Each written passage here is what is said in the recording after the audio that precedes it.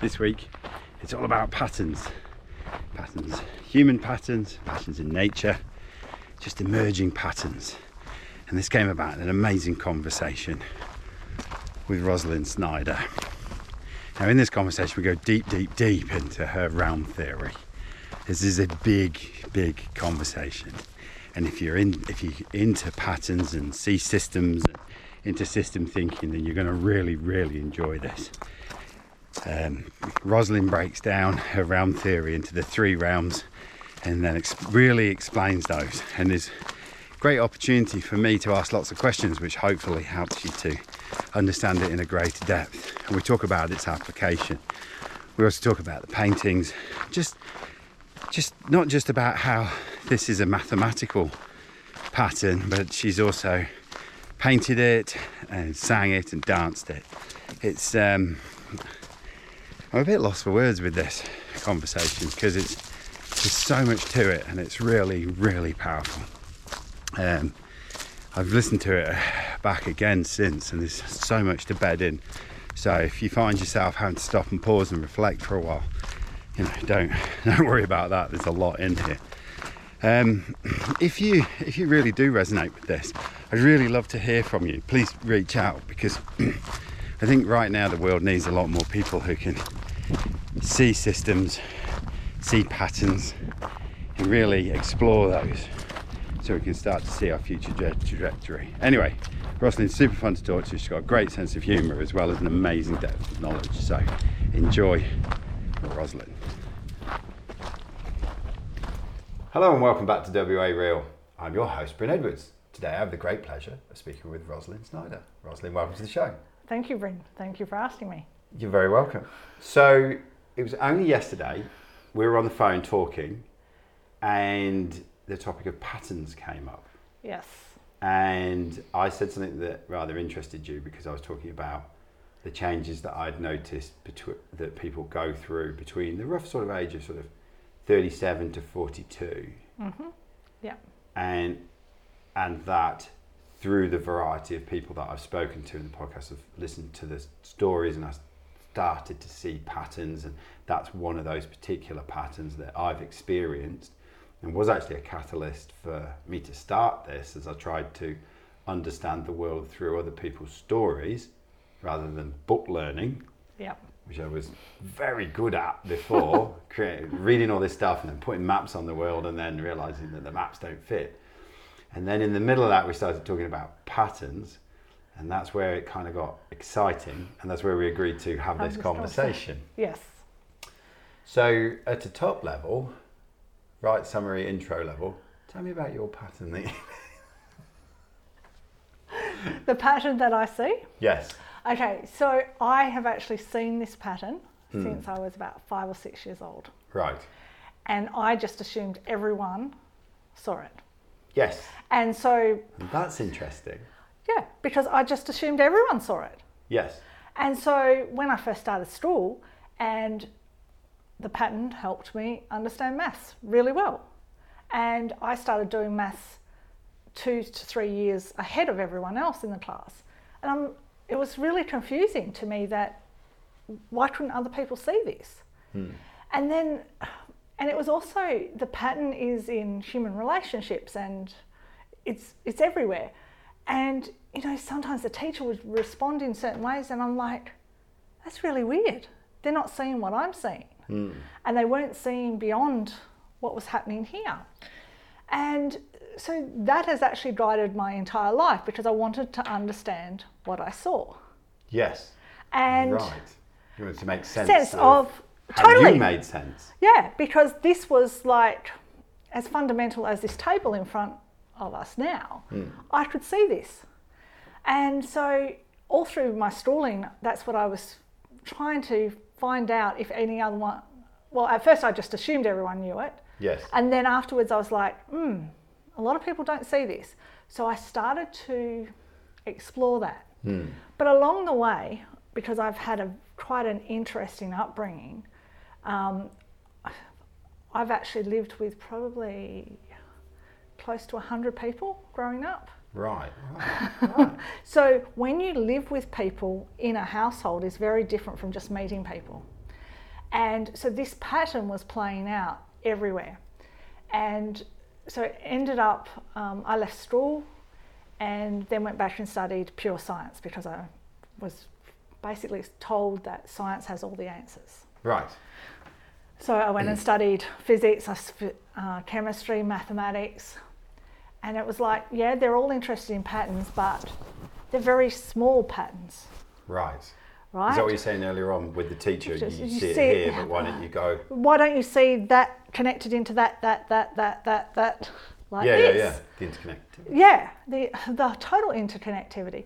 And, you know, like in physics and chemistry, it's all these theorems, you know, the force of the glass here. But it's very, very isolated and little. So I worked out that science wasn't going to help me understand that. And so I decided to study psychology. Right.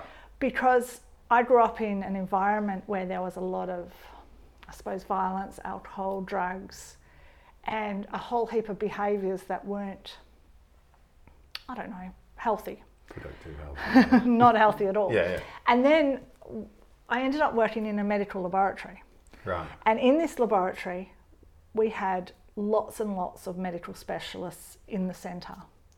And I started to recognise that there was a pattern in their dynamics, how they interacted with people, which just intrigued me. And it was the same pattern that I grew up with, but what they were doing was different.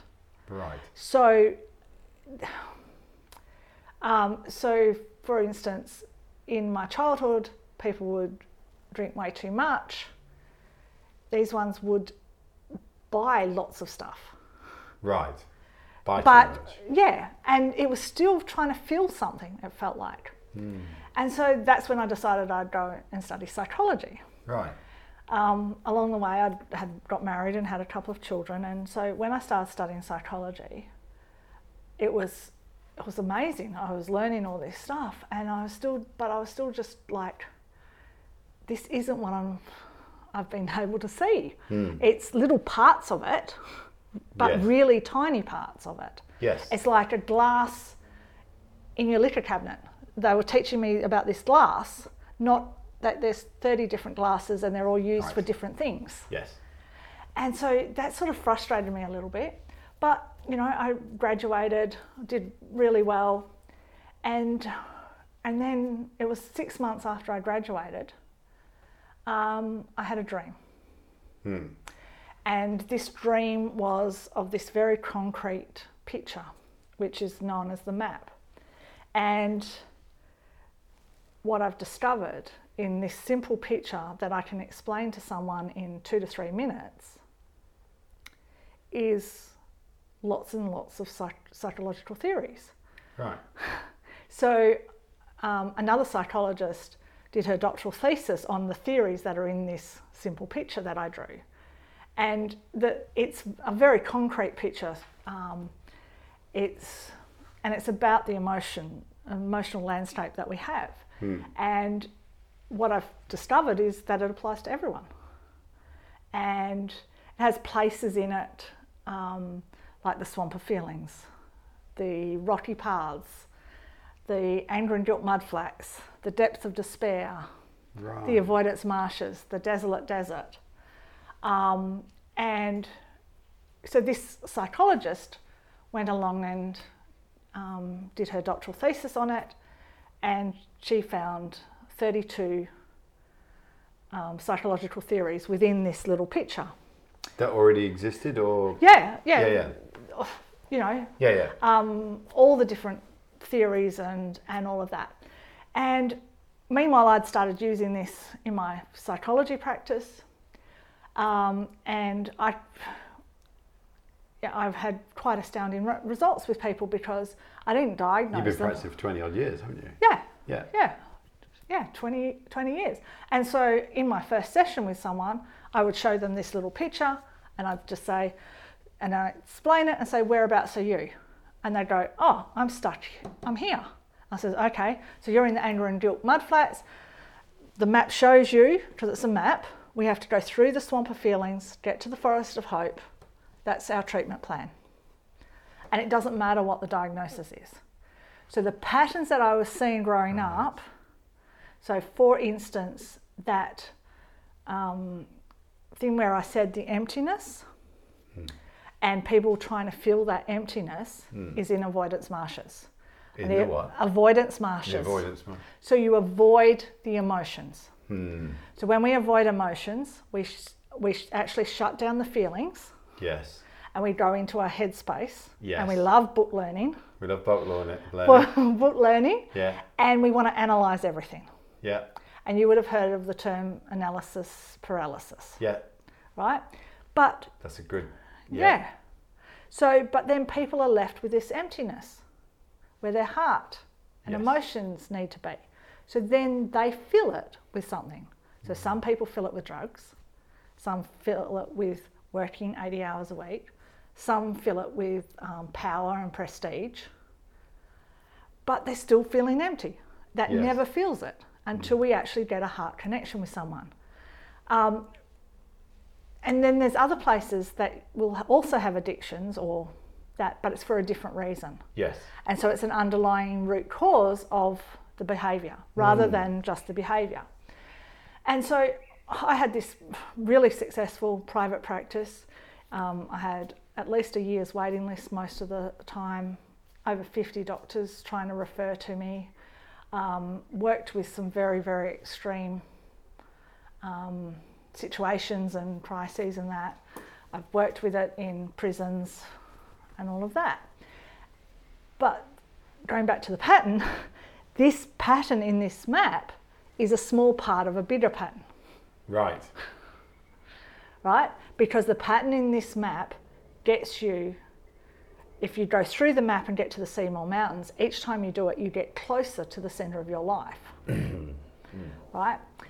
So when the psychologist interviewed me for the doctoral thesis, one of the questions she asked me was, when you teach about the map, you tell everyone it's a mathematical model. What do you mean by that?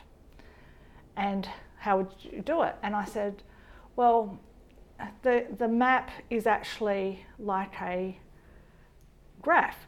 And she was like, a graph? And I said, yeah, but a 4-dimensional graph. And as I said it, I was like, that's not right. Even though that's in her thesis, I've said it's a 4-dimensional graph. And I went away and I started really reflecting on that. And what I realised, that it was multi-dimensional, not just 4-dimensional. And that it was part of this bigger pattern. And so then it was like, wow, what am I going to do with that? And so then I went back to university to do a PhD, to basically, I suppose, describe this pattern and then sort of put all the research into it. But once again, it became bigger than this. And a PhD is supposed to be a very this, but deep down. Yes. This was deep down, but it was connected to everything this way as well and above. And so I spent 3 years researching, reading. You talked about book learning before, and you know, when I went to university, because it was so new to me, because I'd left school early, I didn't feel that educated, I worked out that I read over 1,000 books in my 3 years of undergrad. I would sit in the library, this was before we had the computer systems to search for abstracts and stuff, and I read every abstract in journals from like 1920s to now. Every abstract in the Journal of Personality and Individual Difference, the Journal of... And then I read the complete works of Freud and Jung. So, so I had this huge book learning, which has all gone into this pattern, which I have now published as realm theory. Yes. And so what I've done, it's actually in probably a field called quantum chaos, but it could also be called just complexity theory, some call it nonlinear dynamics. But basically, the universe could be divided into any number of little sections, right? Which then becomes too overwhelming, right? But a single frame of reference is too simplistic, right? So realm theory has divided it up into 3 realms. Right. And then within each of the realms is 3 worlds. And the 3 realms are different frames of reference, and the worlds are different states, I would describe it. Okay. We'll dive into that more in a second. Yeah. Just before we do dive into that, what strikes me here is, and I don't know whether this is just what lights my fire as well at the same time, is that, you know, you're talking about reading 1,000 books, all the abstracts.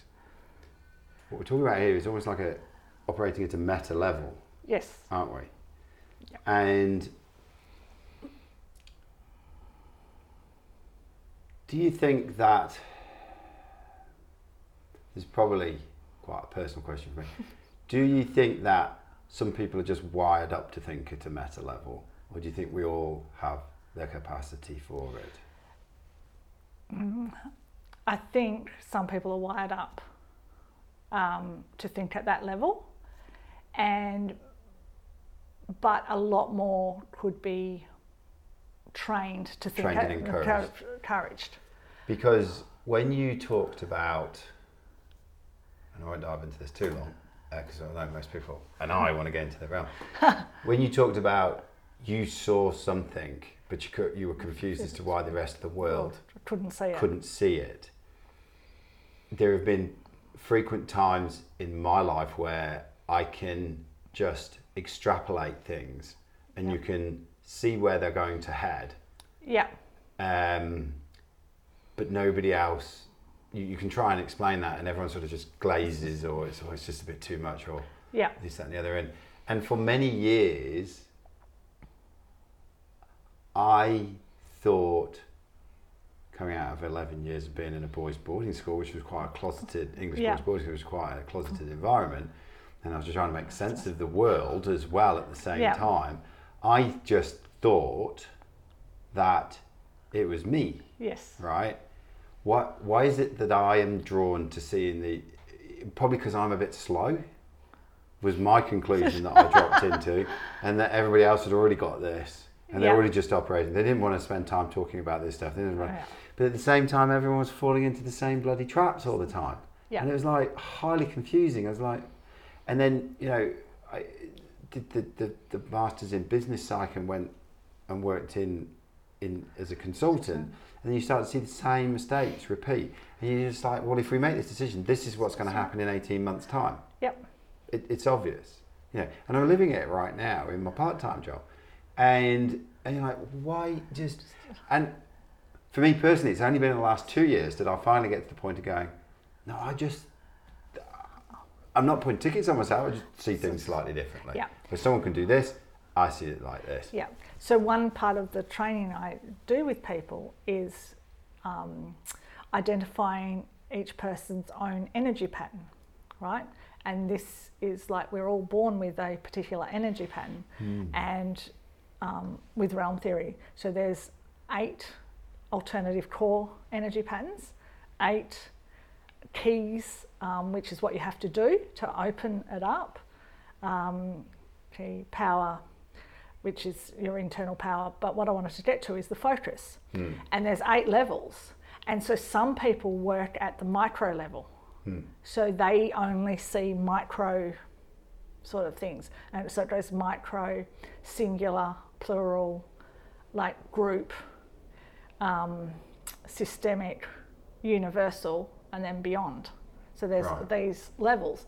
And so I know that my energy pattern is at the universal level. I'm not at the beyond level, and I've met people that are at the beyond level, and so that's where my focus is.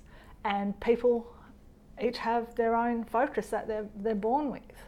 And when we all are keyed into that, everything, this is my dream, everything becomes in harmony, because Yes. we're living our nature, place and purpose.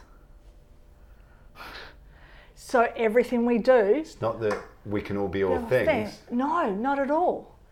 The key is look in, find your energy pattern. Right? So if you're one of these very micro people, Yeah. then potentially a job in engineering and things like that is completely for you. Yes. And I've just been working with someone who's a musician, and everyone wants him to be this universal musician, and he's just identified that he is at like a family level or a small group. So now he's looking at how can he have his little concerts with just 20 to 30 people, Right. because that's what suits him. Yeah. Does he want to be in like a small quartet or something like that? Yeah, he doesn't want, and people have been trying to put him on a big stage, and it's like, that's not me. That's going to freak me out. Well, it's not even free. It's just not. Not. Because he says, I like that intimate connection with people. When you're performing in front of that many people, it's just like, huh? Yeah. You might as well be for him. But someone that's universal will love that. Right? So there's these, yeah, That's fascinating. yeah. So should we get into the realms? Yes, we can do that. Is that the best way to approach this? Yeah, probably the thing I would like to just, so to understand realm theory, we actually, it's a big paradigm shift, Yes. because most of us want to see things from an independent framework. Can you explain what that means? So from outside, so we can see this glass and the water in it, right? And it's totally separate from us. It's totally independent from us. Always like the scientific viewer. Yeah. Yeah. And, you know, in psychology, we've learnt to not be involved, Yes. not get intimately involved with people. But we are. Sitting here, we're connected. We can't say there's no connection Yes. here. And so the three paradigm shifts to actually understand realm theory. And the first one is from an independent frame of reference, where we view things from an independent point of view, to an embedded experience. Yeah. Right? The second one is from a single frame of reference to three alternate frame of reference simultaneously. Tell it again. So from a single frame of reference Yep. to three frames of reference simultaneously. Right. So they coexist. Yeah, they coexist at the same time. And the third one is consideration of the negative space. Right. So most of us focus on the positive form. So we focus on the glass. Yes. So this is a glass of water, Yes. right? But if we put something different in it, it's a glass of something else. It's still a glass, Right. but its purpose is different because it's yeah. got a different liquid in. And so so a room in a house, right? Yes. The room is the wall, that's the positive form, but Yes. what we actually use is the negative space. Right. So it's not negative as in bad. Bad, no. It's what we don't see, Right. right? And space is full of that. And space is full of that. Yes. So, and that's what the three frames of reference are. And that's what realm theory is having the different frames of reference. But when you look at anything in its complexity, it's simultaneously. Yes. Does that make sense? It's coming together. So we have this independent frame of reference. From an independent to an embedded experience. From an independent to an embedded. Embedded meaning from me. Yes. Which out. is, yeah. There's one frame, but three all at the same time. Yep. And that we also have almost like the positive container, but also the negative container. Yeah. Container all at the same time, and they're together at the same time. Yes. Right? Yep. So, for instance, I'll give you an example from psychology. Cool. So, so a child comes in because they're misbehaving at school, right? So if we just look from one frame of reference, and in psychology we're really trained to look at that individual because psychology is about the individual. Mm-hmm. But anyone that knows children, their behaviour is a reflection of what's happening around them, right? If we don't consider that, Yes. then we're not going to help that child. No. And yet we tend to focus just on that child. And a lot of people will say, you know, the problem child is the squeaky wheel of the family. No. You've heard that? Yes, but it's the indicator of... It's the indicator of something. So I've had this emerging hypothesis which I've floated in the podcast recently, which is that our mental health, our rising mental health stats, depression, anxiety, suicide, is an appropriate response to a traumatic and crazy society. Totally. The system... The system dictates what happens to the individuals within that system. So if you have a toxic work environment, Yes. you will have a lot of people with health problems, Yes. right? And so realm theory can be applied to all of those things to actually, and it's, so when I said, you know, we each have our own nature, place and purpose, a business will have its own nature, place and purpose. Yes. And if they live true to that, Yeah. then people within it will be healthy, Yeah. right? Schools have their own nature, place and purpose. And, you know, the way we actually educate, the way we focus so much in society goes against all the natural laws. Very individually focused. Yeah, and it creates fragmentation. So it creates fragmentation within people, but it also creates fragmentation within inside your brain, which, when our brain is fragmented, leads to mental illness. And so I actually learnt this from Aboriginal elders about the connection. So I'd done like 8 years of formal studies in psychology, plus all this time practicing and talking to people and that.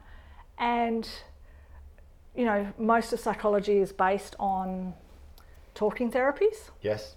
which assumes verbal and conscious. Yes. Except the verbal conscious centres of our brain is a very small part of our brain. Yep. The rest of it is unconscious and non-verbal. Yep. And embodied as too. Wow. Yeah, so while we focus on one, we're actually neglecting everything else. Yeah.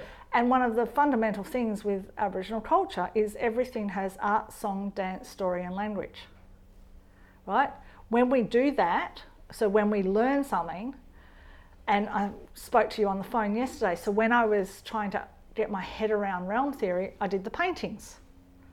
I also actually danced realm theory because that's embedding it, so it connects everything in my mind, right? We can't just learn it from a book. We can't just have, oh, this is your learning objectives, here's your outcome. Yes. Because that's not about life. That's about fragmentations of life. Yes. Which is part of why I crack the shits with individually focused coaching and many of these things. Yeah, sorry. Yeah, which is why. What's your goal in life? Yeah. Well, and which is why a lot of the healing programs I do now is group based, because everyone's learning from everyone else and it's all interconnected. Yes. And so we have such better outcomes. So I had someone just in the last week that I have been seeing for 15 years in individual practice. And like, I think I'm fairly good at the individual practice. But we knew that there was this one thing that just wasn't working. And I said, look, come to the group. And she's like, there's no point in coming to the group. I know everything you're going to say. She came to the group And on the second day, it was so obvious what the issue was, which she had never thought about consciously, never talked about. And it was a total fear of going out into nature. So she was telling me she needed to go out into nature to feel connected, but she was never actually doing it. Right. Because there was this overwhelming fear that she hadn't even identified. Once we did that, I've seen her now and she's like, everything's come together. And, I've been seeing her for 15 years, once a month. In the beginning, I saw her a lot. Yeah. But, and even like I knew there was something not right, but everything I tried in that 1 hour session didn't get there. Yeah. But in a group where we're just doing art and song, dance, and all of that, it became so obvious. And there really is something about having other people. And, we can't identify ourselves and see ourselves in a vacuum. No, We do it by brushing up against others, totally. which, I go back to 11 years of being in a boys' boarding school. I was doing all day, every day. Yeah. But Some then things weren't healthy in there, trust me. But other bits. But that's still very singular mindset. Yes. And we tend to feel really, really comfortable talking to people like us. But the real, challenge and expansion is talking to people not like us. And that is just like, wow. And There's nervous system in there to play with. oh, absolutely, because you're actually stepping outside of your comfort zone. Yeah. And It's threatening our safety, who we are, our belonging, our dignity, and any of that switches, and then it's sympathetic nervous system closed down. Totally. Yeah, I don't want to be here. I'm off to my moral high ground. I'm judging you. I'm comparing you. I'm doing all the things to make me feel safe now. Yeah. And as soon as we do that, we disconnect. Correct. Right? Realm theory is about connection of everything. Because at an energetic level, we are all connected all the time. Yes. And it's only in our mind that we're in this high ground. Yes. But it disconnects us, which then impacts Also, we think. Yes, yes, totally. We think, but... Because talking to Sean the other week, he was very clear with me about even when you feel disconnected from spirit, spirit's always with you and through you. Yes, exactly. But we can, consciously we disconnect. Unconsciously we're still connected, right? So that we can actually disconnect our actions from our thinking. Well, even within our actions, and you'll know people that will say one thing and do another. Yes. That's a disconnection. It's not in alignment. And then, people will think something, they'll say something, but that's not how they actually feel. And we just go down the layers until we get to this energetic level, which is where this all sort of sits. This is awesome. I love this. It just calls me in. Right then. Should we go into these? Yes. Are we ready? I don't know. Do you feel like you're ready? Yes. All right. So, the 3 realms. Yes. I have defined them as realm 1 is everything with form and substance. Right. That's everything we can define. Right. And that's in the here and now in reality. Right? I commonly call that our everyday reality. Yeah. Right? Realm 2 is everything with form, with no substance, and everything with substance with no form. Right? Right. Okay, so the things that have form and no substance is energy, is one of them. Electrical energy. You can't hold on to it. Yes. We can see the impact of it, but it actually has no substance. So does that have It has form. form? Well, when we measure it, we can get a waveform. Yeah, We can get. but it has no substance. It has no substance. Yeah. It weighs nothing. Yeah, It has no mass. right. So simultaneously, there are things that have no form, but Have substance. substance. Can And you this do is that? a really interesting one. So are we now in that negative space? Yes. I'm anchoring it back to the... Yeah, we're in the negative space. So in quantum physics, or no, it's not actually, it's universal physics, where they've actually discovered by calculation that there's a mass in the universe where we can't define, right? In realm theory, I've actually used the word Hawley to describe it, and I've chosen that word.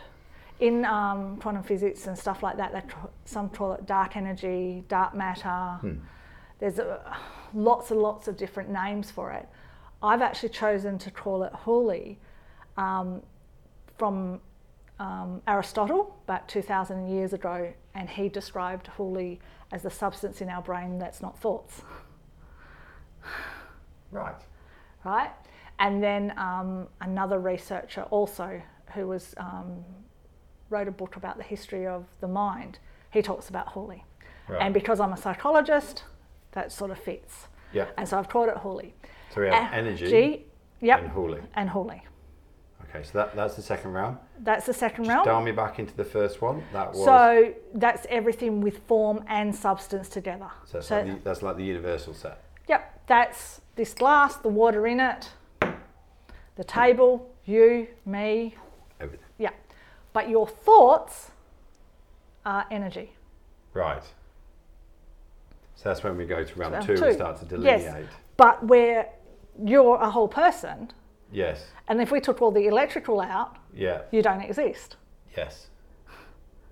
Or the energy out. Yes. So now we're talking So different there's- perspectives. Yeah, and that's what I say. We have to consider the different frames of reference simultaneously. Yes. So when And yet people when- say, "Oh, I'm just electrical impulses," well, technically, So yes, but not. Not. Yeah. Or, I'm just this physical form. Well, You're not just the physical. Physical You have form. the electrical stuff going through you. yes. Yeah. Yeah. So so an example of the Hawley is something that has no form. So if you think about dreams, right? Have you ever had a dream where you've woken up in the morning and you are either furiously angry Yep. or sad? Yep. That's an example of the Hawley. It has Right. substance because it's impacted you, Yes. but it has no form. We can't go, here's your dream. It's throughout. Now, yeah. So, and realm 2 is dual. So everything in realm 2 is dual because of this, Dual. Yeah. as in Yeah. two sides. Yes. And so we have energy and Hawley above and below. And the above and below are just terms to signify it's above and below everyday reality, Right. really. But it's because, like, realm 1, time is linear and space is three-dimensional. Right? In realm 2, Yep. time and space expand and contract. Right. So have you Which- ever had the experience of driving somewhere and it's taken 6 times longer than you thought it should? Yep. Or that, and this Or been often so so engrossed. gross that it's Done. done, Yeah. right? And similarly, you can take substances which do that for you. Totally, You can drink a load of beer, Yeah, and then the yeah. next thing you know, it's 1 a.m. in the morning. You're like, Yeah. what happened? yeah. So, and in other cultures, so my daughter-in-law is Indonesian, and they have a saying over there that time's elastic. Yeah. So much of their life is actually in realm 2, whereas so much of our life is in realm 1. Yes. We have time's linear, we have schedules, we have this, and it actually disconnects us from realm 2, Yes. which is everything, well, form without substance or substance without form. The other part of realm two. So I would say like the duality is like the duality between quantum physics and the collective unconscious. Right. So Expand that one. the quantum physics is the energy, the collective unconscious is the Huli. Ah. Right? And so I've read, this is from another book, there's a psychologist, researcher, Pribram, and he's written, his whole research is for the last 20 years of his life is about holonomic brain, Right. which is how everything's connected but everything is within everything else. Yes. And so he wrote this book. Like a fractal. Yeah, it's a fractal. Yes. Yeah. So he wrote this book about the brain and being. And in there, he's interviewed a quantum physicist. Well, there's just this little bit. And they discuss that the further you go into psychology, the closer you get to quantum physics. And the quantum physicist said the further in you go for quantum physics, you get to the consciousness. Right. And this is the round two part. Yeah. So is this what? Certainly, when you talk about Huli and dreams, Yeah. and then through my knowledge of reading Jung, we Yeah. get into The collective and we get into archetypes. Yes. that then are like, Yeah. And then metaphors fit into there as well. yes, Yeah. And our stories. So, you know, but our yet archetypes only seem to illuminate when some energy hits it hits it. because They they're sit there dormantly, yeah, they're exactly. moving very. Well, we don't. Yeah, and it only activates when energy. Except it's actually the other way around because Huli is the pattern that energy must follow. Oh, and that's how we've got into patterns here, hasn't it? Yes. Oh, this is gone.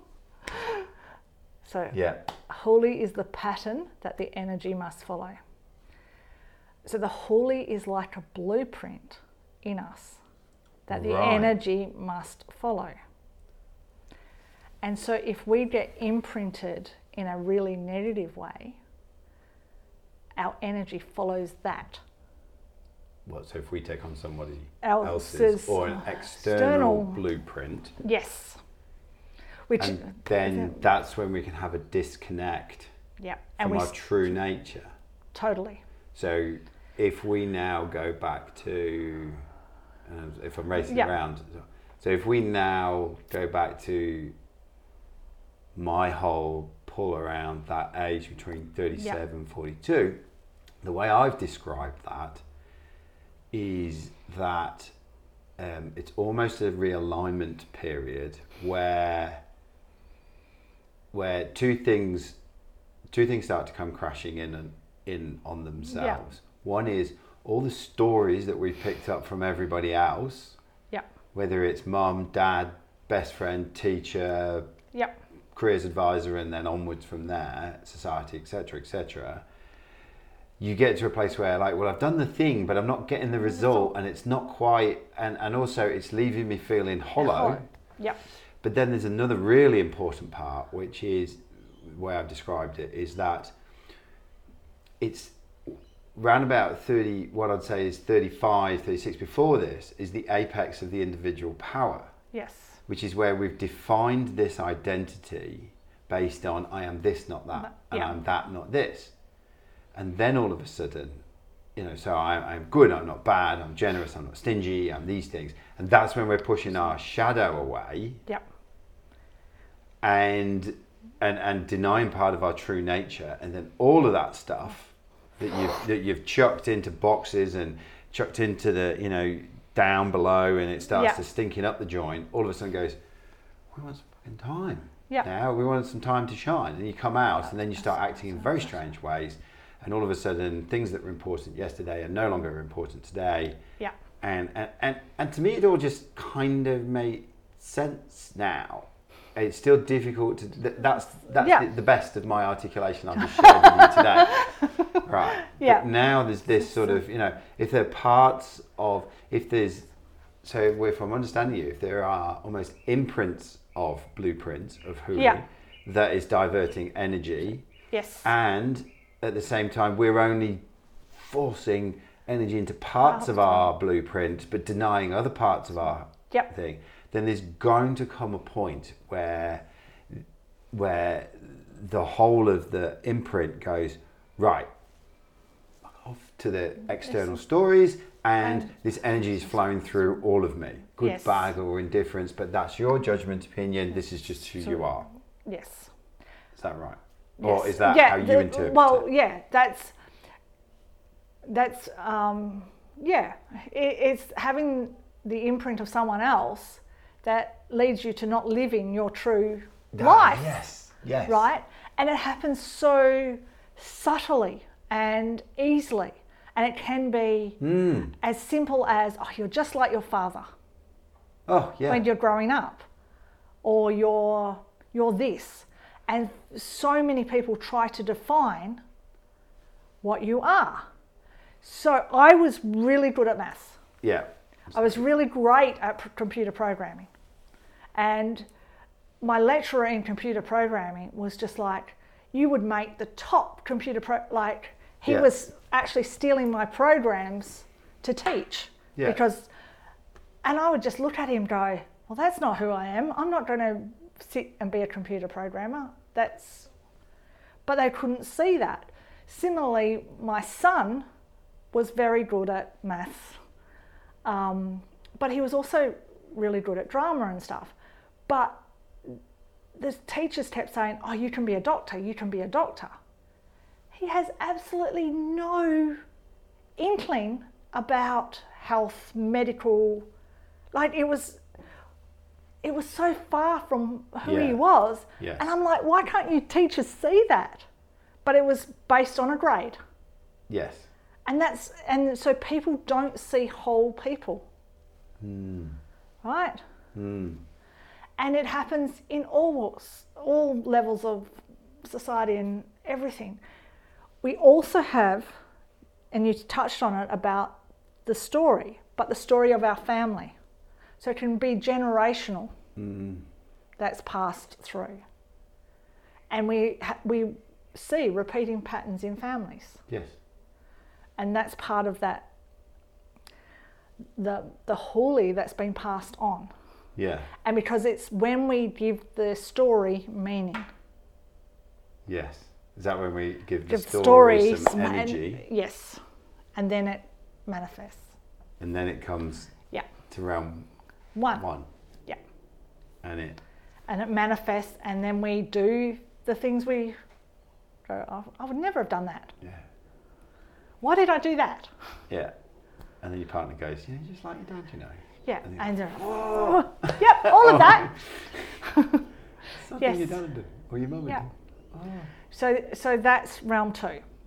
So then round 3 is Just one second okay. before we hop into round 3.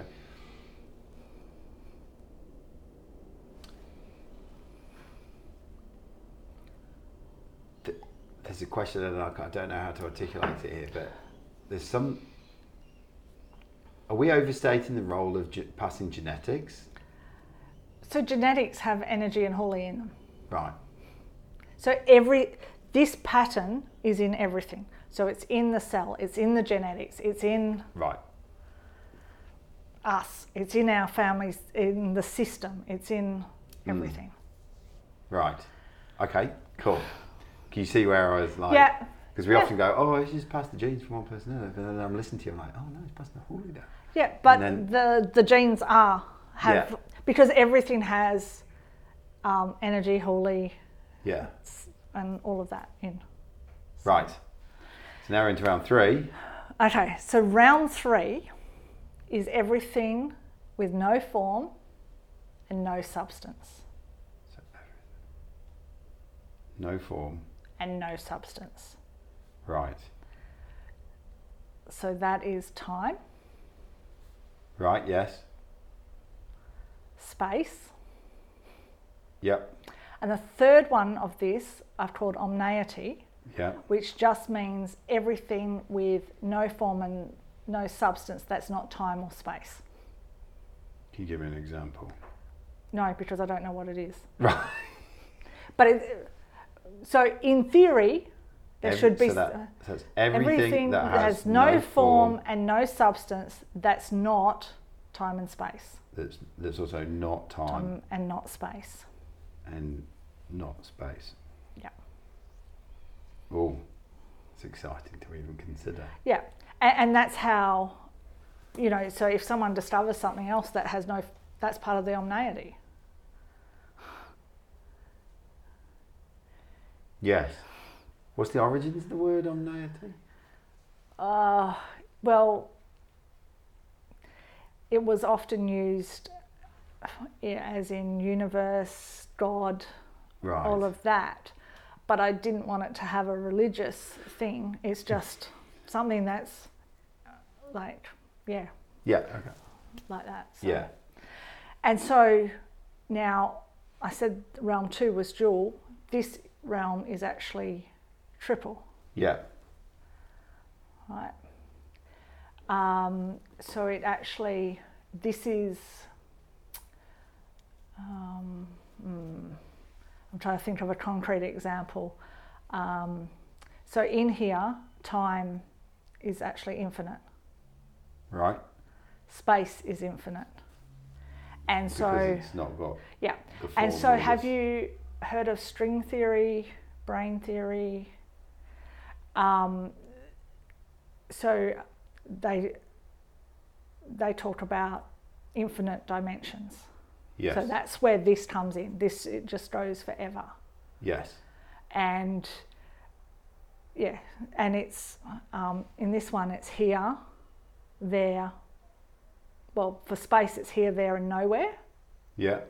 For time it's here, there and no when. Yeah. And for the omneity it's here, there and no why. Right. So they're all here and there, Yeah. and then no why.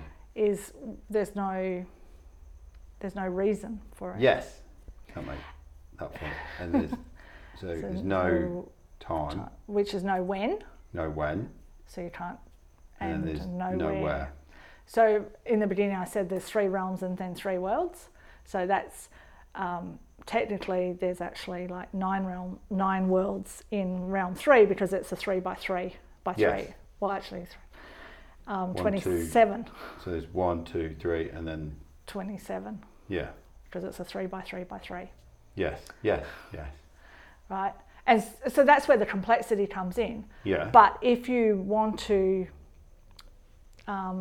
do stuff in the everyday reality, we have to consider those other ones within this here. So we have to consider it within this glass, within you. So how would we do that? So, so within you, because this is the area that I work in. So, for instance, with someone with post-traumatic stress disorder, Right. the time's distorted. They relive the event from previous, Then, but from then. not Yep. here. Not here. Then, Yep. Which is there, yeah. but the there comes to here. Yes. So we actually have to switch them back to heal Yes. them. My here stays here and my there goes there. Yeah. Yeah. So that's similarly with the energy, right? So often people with depression have decreased energy, right? So that's a realm 2 issue, not a realm 1 issue. Right. And so then we have to identify the root cause of the no energy. So is it a physical illness, Yes. right? Because often I get people referred to for depression and I'm like, And, I've had people actually be diabetic Yes. and other things. And I'm going, well, it's not. They've got low energy because they're diabetic, Yeah. right? But we look at, is there too much, like basically too much huli and not enough energy? That sort of balance. Right. So in realm 2, it's about getting balance and harmony. Right. for you to function well in your life. And realm 1 is where we identify things that have happened in the past, or what your life looks like. Right. And then the impact of the energy in Huli that influence that. And then look for the time distortions or space distortion, round 3. Yeah. Right. It's beginning to come to me. Yeah. Yeah. And so, but before you can do any of that, the number one thing is for it all to be combined is the relationship between you and me. Because we can't do anything until we've got a relationship. Right. Right? And in therapy, it's called the therapeutic relationship. Yeah. In business, it's called business relationships. You have to actually have that relationship before anything really happens. Yes. And if that's not in place. Yeah. And the relationship is built on all 3 realms. Which kind of falls in it. So. Yes. Yeah. Yeah. So it's quite difficult to explain in a linear fashion when it's so non-linear. Yes. And well, you said something to me just before we started this recording, which was you always have to build the mindset to meet the theory. Yes. Which, as you said before, is that a form of brainwashing? Yes. And I would argue no, because what we do isn't about teaching you how to think or what to think or anything like that. All we do with the work I do is connect you to your nature, place and purpose, which is connecting you to your part, your place in the whole pattern. Yes. Right? Because I can't see the pattern from your point of view. No. Because I can only see it from here. Yeah. Right? So it's no good me, and so brainwashing and all that is me teaching you my pattern. Yes. That's useless to you. Again, we're back to imprinting Huli. Yeah, exactly. And yet so much of our teachings are exactly that. Imprinting. And it might not work for you. Right?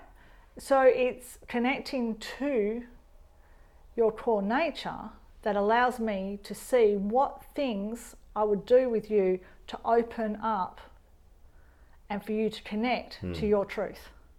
So instead of this, I have a theory of how your life should map out, not at all. Print it upon it. No. It's more a case of being curious about the energy patterns, the makeup of you, and co-exploring that. Yes. Then we can open up possibilities. Yes. So if I do introduce anything, it's because I'm co-exploring and I've just had an idea that might open something up. Yeah. And so it isn't about one size fitting all at all. Right? And so a lot of the things we get people to do are experiential. So we might do a task, which might be something like paint anger, for instance. And then so everyone's anger would look different. Yeah. Right? And then write a poem about it. So it's connecting into your deepest unconscious, which is not mine. Right? Although, having worked as a psychologist for so long, there are common patterns. Yes. Right? And, there's been a lot in the paper about like domestic violence and that. I can pick that pattern really easily. And so I know what questions to ask people so that they can see what's going on. Yes. Right? Whereas if I just said, oh, you're in a domestic violent relationship, they go, no, we're not. As opposed to asking them the questions for them to surface it for themselves. Yes. Because how often have many of us been in the middle of something, when somebody comes in and asks you a question, you suddenly realise, this is not right. Yeah, it was like when you asked me a question yesterday, when we had that chat on the phone, it was like, oh, wow, I hadn't thought of it in that way. And that was in terms of, like, because we were talking a little bit about complexity theory and how that feeds in. And that's when I really thought, wow, we really have to develop our minds to be able to see complexity. Yes. And when all our education and all our focus and everything throughout our life is to look within, right? And reduce. And reduce down, Yeah. which is analysis to find out how it works, where it's now time for synthesis. Yes. We need to synthesize the knowledge together. And it's interesting because so I got in a debate with somebody who pulls experts, so Yep. I can link them to the news Yep. and help them to put their message out. And it struck me that the definition of an expert was somebody who could drill down into it. Yet, and you know, that is put on a pedestal because, you know, people have many letters after their name, because the more letters they have, the more finer into the reduction they've gone to. Yet what it struck me is that we seem to lack lateral experts, if we even want to call them an expert. Yeah. Yeah. And that's so true in so many areas. And so, you know, I worked in suicide prevention, youth suicide prevention a long time ago. And I remember being at this meeting and this politician came up to me and said, so how do we solve the youth suicide problem? And I said, well, it's quite complex because and he says, I don't want to hear that. I just want one thing that I can do now to fix it. And I just looked at him and walked away. Because there's not one thing. Because every single person is different. Yes. People experience life differently. Yet, and I've spoken about this frequently, yet we are conditioned to look for the one thing. Sales and marketing is based on the one thing, or the 3 secrets to, or do this and in 8 weeks. But life just does not work that way. No. There is interrelated and complexity. And if the last 12, 18 months has shown us anything, and shone a bright light of energy through the hoolie. Yeah, exactly. Is the interconnectedness of everything, of how we work. You start one thing and then another problem arises, and another problem arises, and another problem arises. And so this is, I think this is why it's come to the fore for me, because I've been through this almost like unsure denial type phase, and that's like, no, this is serious now. And then it leaves you wondering, like, being an individual reduction expert is useful, but then how do we connect that? And I think I'll probably get off a bit now, but one of the challenges I have felt is our response to many of the things that have happened over the last 12 to 18 months have been stuck around the individual reduction viewpoints, and has left me thinking, well, when are the grown-ups going to turn up? Yeah. When are the adults with a sense of perspective across all of this? Yes. Almost like the elders. When are they going to turn up and go, all right, boys and girls, right, this is going to be difficult, and we are going to have to take some uncomfort and some risk and something over here, but for the better good, and how this connects and this, that, and the other. And you know, I had a chat with a young gentleman only last week about the period between 37 and 43. And one of the first things I caveated it with was, this may trigger you.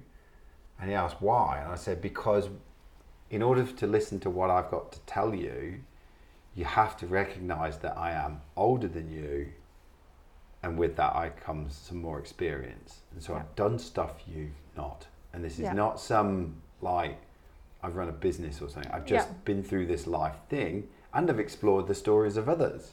Yeah. And we don't like doing that anymore. You know, since Yeah. the 60s and the postmodern, you know, stick it to Yeah. the man, Yeah. kick back, fuck that. Yeah. So, you know, we seem to have mistaken growth and power hierarchies and smashed them both down, Yeah. where growth hierarchies, they still go on and they have merit.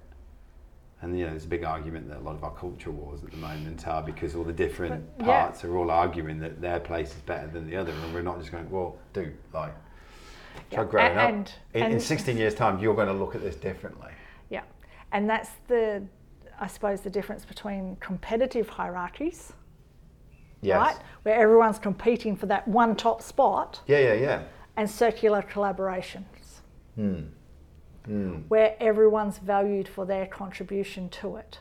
And Yes. no one person has all the answers. Well, yeah, now we're in another pet topic of mine about collective knowledge, collective Yes. wisdom, and the idea of distributed cognition Yeah.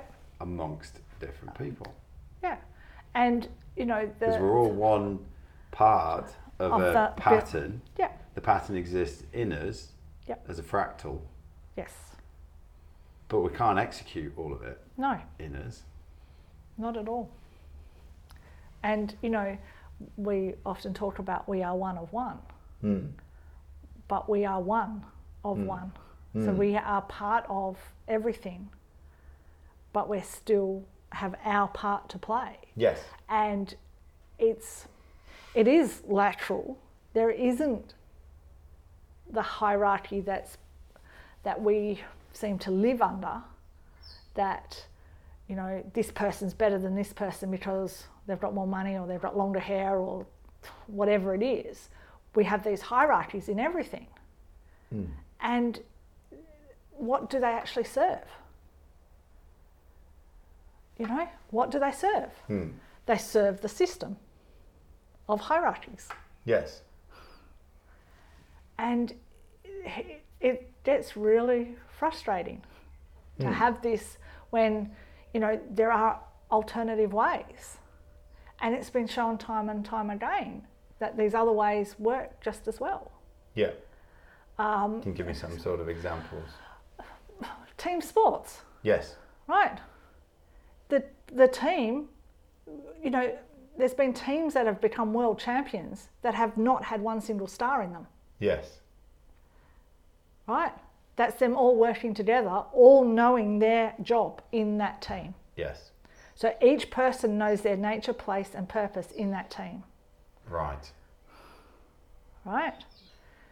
The coach I think- knows the nature, And place I think and most people will have felt that if they've played team sports. Yes. That there's times when it's all harmonious and So everyone does their everyone's- role, and there are times when there are either A, people who don't, Yep. or B, overextend their role. Yeah, and then you get some people that, you know, when there is a star player in that team and they become conceited about it, the team doesn't support them anymore. Yeah. Even if they're not consciously doing it, unconsciously they're doing it.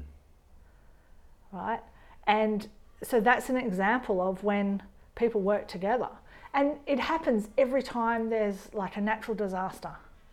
Yes. Even with COVID, everyone worked together. So, 1998, I went to South America. I went to a place called Montanita in Ecuador. Right? Yep. And it was El Nino time. Yep. And I went there at one point and went there a couple of weeks later with my father, who came over. And just as I left, the rivers were washing the bridges away, this, that, the electricity had gone off, this, Yeah. that, blah, blah, blah. Came back 10 days later and the electricity was still off. And on the 11th day we were there, electricity comes back on and all this sort of Yeah. stuff. And whilst most of us were like, oh, that's great, we can get a cold beer and stuff like that, and we're going to play some music. Yeah. They kind of enjoyed it, but there were also at the same time, most of the people who lived in that town, small little village Yeah. on the coast, were quite disappointed. And it's like, well, I spoke to this guy because my Spanish was good enough grip, and he was like, well, when all the electricity stops, when the bridges stop, this, that, and the other, then everybody puts their money to one side, and we just make food for one another. We eat chicken and rice, and we play volleyball all day, and we have such a laugh. And then when this comes back, then we're going to have to go back to these roles that separate each other. Exactly. So our house got destroyed in a tornado a number of years ago, right? And it was so surreal, but also quite amazing, because all the fences in our neighbourhood went down. And so these neighbours that lived behind us and all that, who I'd never met, we're all congregated in the backyard every morning having our morning coffee. Yeah. Like everyone's in their dressing gowns, and it was just so real. And then as soon as the fences go back up, we go into our little worlds and off we go. You know, and people from, you know, the night it happened, we had someone from another neighbourhood coming around, and they'd cooked up, I don't know, 30 kilos of sausages with bread, saying, "Is anyone hungry?" Yeah. We had this group of like 5 young men, don't know who they were at all, could see that there was a whole pile of rubbish, and they just went and cleaned it up, and they just came in, cleaned it up, walked on to the next place. So the things that we've just described, how do we place that in the so theory that we've just done? Yeah. So that we've really pulled some nice stuff out there. Yeah. So how do we place it and use it? So, you know, while we have an individual nature, place and purpose, humanity has a nature, place and purpose. Yes. And human beings' nature is to be inquisitive, Yes. emotional, Yes. I'll write this down. social, and patient. Well, impatient actually. We're actually wired to be impatient. We want everything done yesterday. So when we live according to that, we grow. Right. Right? So that's our nature. Inquisitive, emotional, Social and impatient. social, and patient. Yeah. So that's our human beings' nature is that. Humans' place is as part of in the web. Yeah, in the web of life. Yeah. Like we're no better or no worse than any other living thing. Yeah. And so when we start to think we're more important than something else, we lose connection with our nature, with our web, you know? And so, and our purpose is as terrors of the world. Right. Right? And so when a natural disaster comes, we do all these things. Yes. Automatically. We care. We care without judgment. We impatiently fix things, we get social, Social, we get emotionally driven, and we get inquisitive. Yeah, on how to do it better. And we care for one another. Yes. Right? But when we're separated, that's where the fragmentation comes in, and we start to be distrustful of everyone. You know, What drives that fragmentation then? Is that almost like this imprinted huli? Yeah, probably, because we're actually and taught to fear others. Yeah. So it's almost like this self-perpetuating thing that's because I have. So here's a great example, right? So it's easy for those. It's easy if you want to drop into the world of conspiracies and things, right? Yep.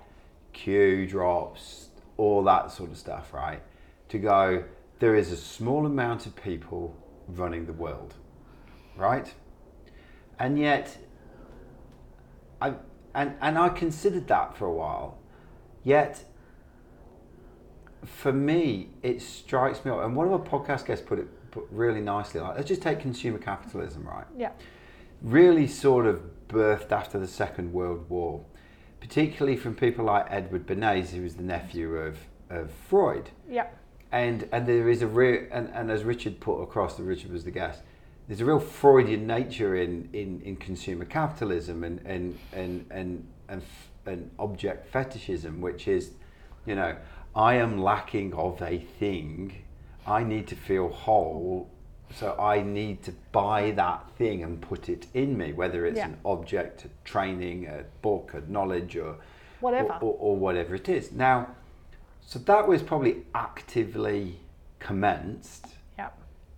in the sort of like 50s, 60s, and that's where we get stuff like, you know, Mad Men and the Ad Guys and stuff Yep. like that, which is awesome. Awesome little show. And but these things have gained the momentum, right? Now, those guys created something, right? And it was powerful, and it was put into the world. But those guys are dead now. They've gone. But this thing seems to because have... that's their legacy. Yeah, and this thing seems to have continued to have gained momentum, and has got bigger and bigger and bigger. So what you're telling me when you tell me there's a conspiracy is that there's someone in the middle holding the steering wheel. I would grant that there are people who can knock it from one side to another, and people can surf it really, really well.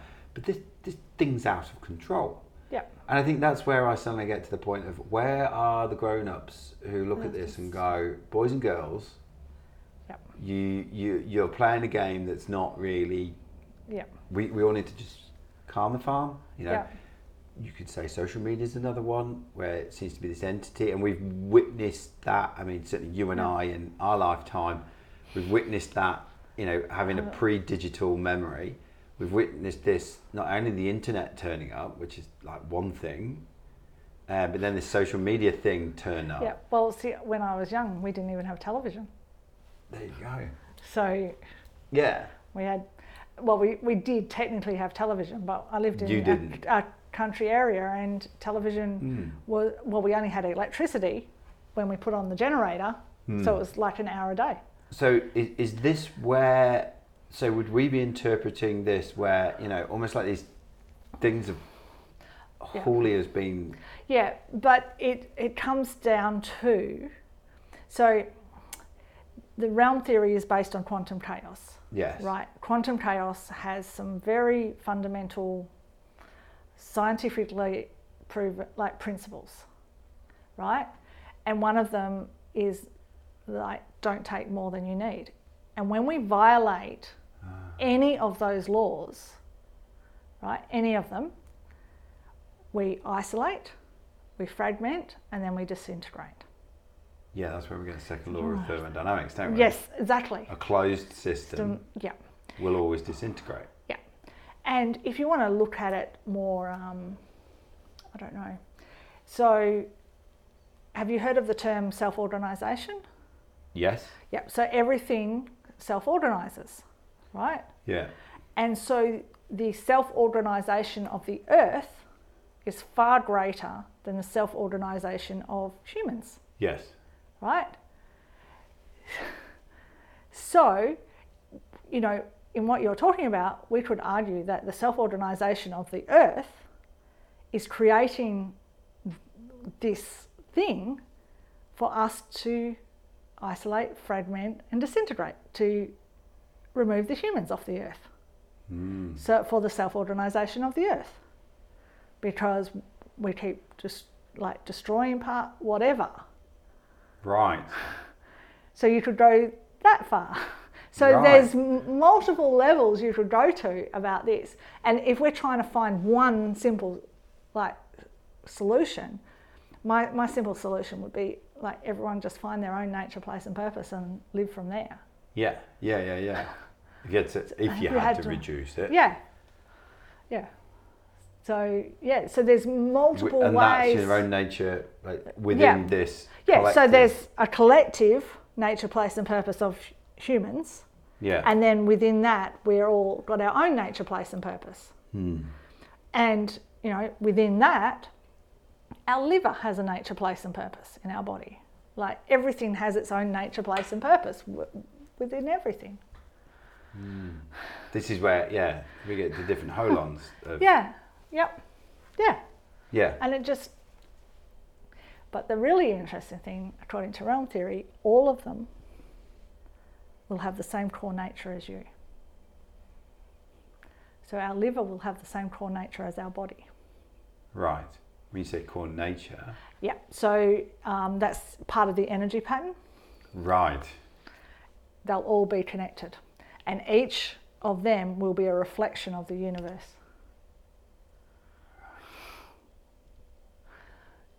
I don't think you quite got to that part on the paper. No, not but that's quite. all right.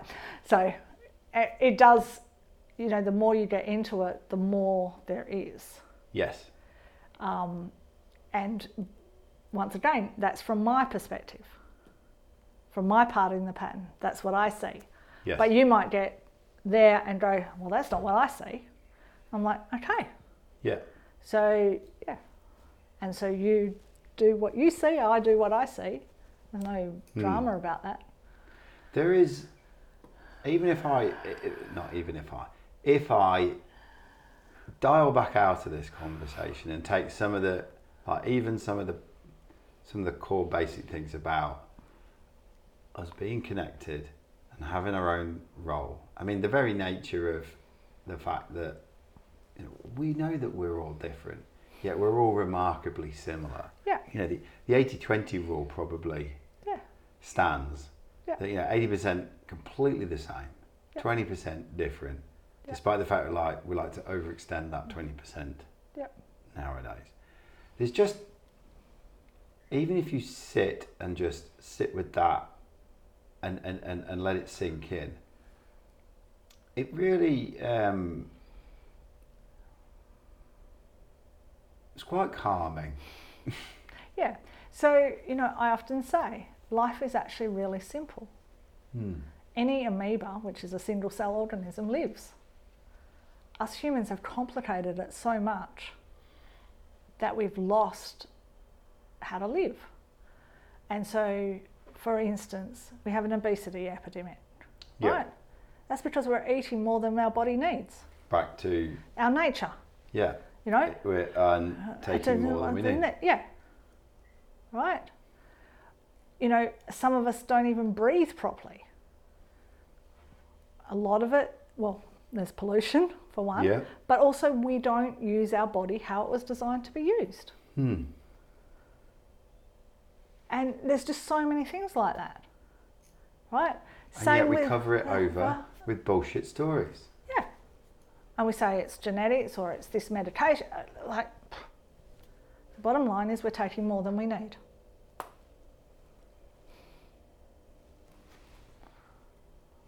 Or, you know, we're thinking we're better than someone else or less than someone else, and that creates a lot of the social issues. Yes. Yes. Right. Because we walk down the street, we see a homeless person, and we turn away. A lot of people. With the advent of, and I like to test and play with stuff, right? Yeah. With the advent of modern medicine and hospitals and life support machines, are we in danger of taking more life than we need? Possibly, yeah. Possibly. You know? Yeah. Because you can put this into the whole COVID and vaccine and places like that. Yeah. You know, do we actually need that, or do we allow people to die out? Yeah. Then that becomes a very ethical question, because it's fine on a global level. Oh yeah, our population is this, we need to reduce it by 20%. Yeah, and that's great until it comes to your granny. Exactly. Or your mum. Yes. Because for you, those people are more important than other people. Yes. But on the big scheme of things, everyone's actually of equal, like have equal value. And so if we live like that, but it's interesting on that thing about the medical and that. So we have people making decisions that allow people to die or live now. And it was really interesting because people, this is going back to my time working with hospitals and having the hospital board to set the parameters, because people say, oh, doctors need to do it and all that. But they've actually found that if you lay out all the facts for people, so they've got this amount of money, right, whatever that money is, do we use it to save this 105-year-old, or do we use the money to save 5 children? Most adult people can make those sorts of decisions on where the money goes. Yeah. Right? But then we make it political. Yeah. And then it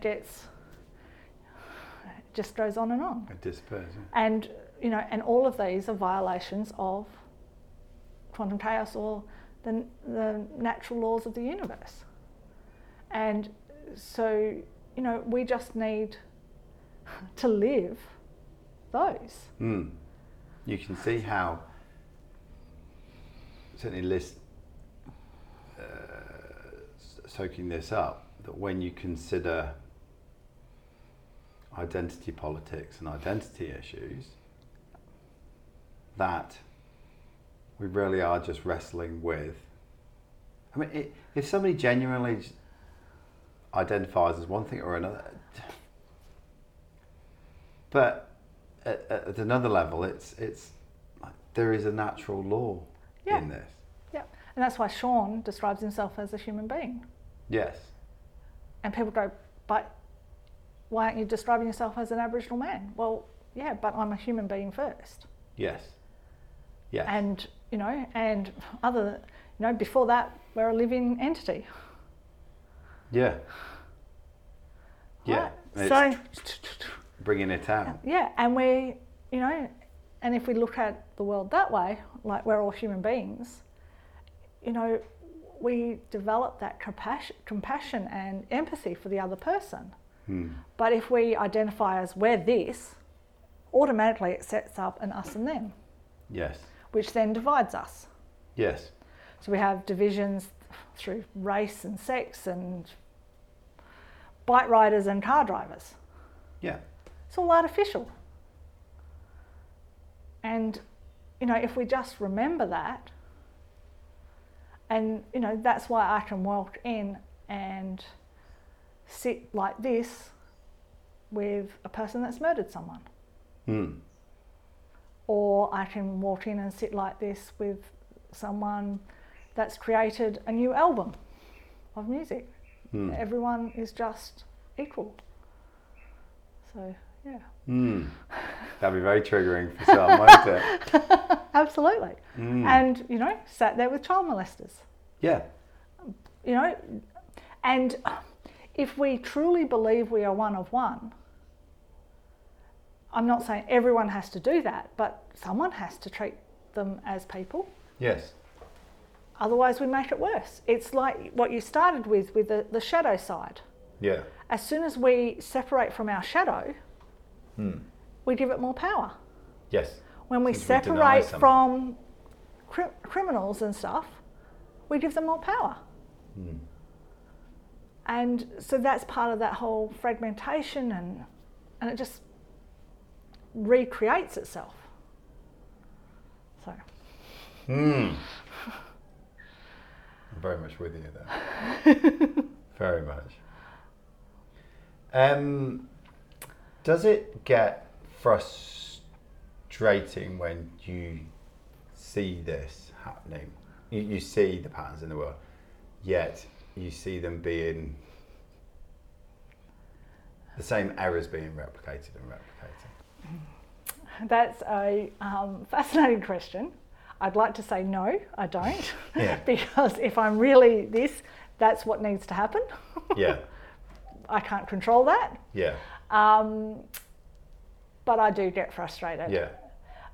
Because there's always this restlessness as to want to do something and have an impact and change and move things. Yes. But I think what frustrates me more is people will contact us and say, we need to change this because it's not working, right? And I'll give you an example. An organisation that works with Aboriginal people, right, says we can't keep Aboriginal employees. And so we go, oh, okay. And they said, can you help us? And we were like, yeah, we can do that. And we went in and we actually interviewed some Aboriginal people that had worked for them. We came back and said, your organisation's not actually culturally safe for them. And they turned around and went, yeah, we know that. I said, well, isn't that what you want us to do? They said, no, we want you to make them fit in with us. That frustrates me. Yes. Because that absolutely dismisses the needs of that person. Right? yet they're required to employ Aboriginal people because all their clients are Aboriginal, but it's not safe for anyone. So it's actually damaging. That frustrates me. Yes. Yeah, seeing people being damaged by the decisions of a few. Yeah. And I guess that's what we feel when we see, people in senior roles and organisations, particularly if we start going to government and beyond. Yeah, but even there. Even the person making decisions, so, going to school, the person at that front desk has a huge impact. So if you go to enrol your child and they don't want to pay you any attention, you don't want to send your child into that place. Yeah. And then you get accused of keeping your child at home, but you're going, it's not safe for my child there. Yeah. Right? And so this is, where there's one way school should be, one way psychologist should be, one way business consultant should be. Well, it's just bullshit. It is. And we need to be a lot more flexible to allow people to be people and who they are. And then allow patterns to emerge. Right? And, I've talked about the core energy pattern. So I know that, based on this realm theory, that, about 1 in 8 people will get me, and the work we do, 100%. They're like, pooh. Another 3 out of 8, so 50% of the population will be really comfortable with what we're doing. Another 30% will be like, oh, it's probably working for some, and then there'll be 10% that go, what a load of shit. Yeah. And that's simply based on the energy pattern, because it just means that we're less connected to that person. Yeah, that bit. Yeah, it's 3 sections away. Yeah. And I can accept that. And so, but if all systems are based on this model, you're only ever going to serve at most 50% of the population. Yes. No matter what it is. Now that's interesting, because I have a felt sense that I've investigated in others that there's a growing emergence of feeling that many of our systems and what have you, whilst originally had the good intent of protecting small minorities, now hold the majority to the ransom, or hold them in the policies and procedures and the rules are down here. And then that extrapolates further, which means that people go, well, okay, I can see how these group of people get certain dispensations for being like this. Fuck it, I'll go and present like this to get that. to this place. And look, I got dragged through the family courts for 2 or 3 years, and that's and there was a lot there, but it frustrated me, because here I am, I'm trying to just almost, dare I say, rationally, okay, well, what do we need to do? How do we need to move on? And there are many others who are like, we agree to disagree, but this, that, the other, or what have you. But you're stuck in having to play this game, which doesn't seem to go anywhere. Yeah. Does that make sense? Totally. And because that system isn't serving the actual needs of the people, and the one that I said, humans are emotional. Yeah. Right? So in family court, there's a lot of emotion caught up. Oh, yeah. Right? And so if the system doesn't allow you to be emotional, or you don't have a way of processing that emotion, you use the system to manifest it. Yes. So if you're emotionally stuck, you want the system to be emotionally stuck. Yes. If you are really angry, you want someone to be punished. Yes. Yes. right? And so the system doesn't actually serve the needs of the people, it serves the needs of the system. Yeah. I met someone recently who is developing a piece of software for mediation dispute resolution, particularly in the family court. And I just said to him, that is going to create far more mental health problems than you would ever imagine. And I just implicitly knew it. Yeah, because through my you're experience, only looking at the actual process, Yeah. not the emotional process. If you don't get the opportunity to go in there and get emotional, that's going to go somewhere else. Yeah. And that somewhere else could well be Yeah. unproductive to the rest of society. Yeah. And so we actually need, in all the systems, to look at the humanity within the systems. And so many of our systems have exclusion policies, which make people feel bad. Right? A classic one is our mental health system. Yes. So if you have a mental illness, but you also self-medicate with alcohol or drugs because of that mental illness, you try to get service at the mental health service and they will say your primary issue is alcohol and drugs. We can't serve you. But then you go to the alcohol and drug service and they go, but you've got a mental illness. We don't have the ability to Fix that. help with that. Yeah. We can help with the alcohol and drugs, but we can't help with that. They're interrelated. And so we have this system of exclusion, which goes against the laws of nature for human beings. Because isolate. And then we fragment and Yeah. and it just goes on. The other thing is, the mental health system only sees serious mental health conditions, right? If you don't meet that criteria, where do you go? And your mental health issue might be really detrimental to your family, right? Causing all sorts of problems at work, but it's not serious enough. What does human nature do? You make it worse. What do you do? Because you want help. Yeah, you'll come back 12 months later when it is Yeah. up there. And, And there's a burnt, scorched path in your wake. Yeah. Yeah. So,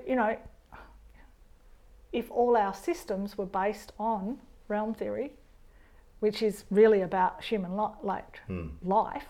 So how would mental health provision look like in Rosalind's world? Because this is really super interesting to me, because there's I'm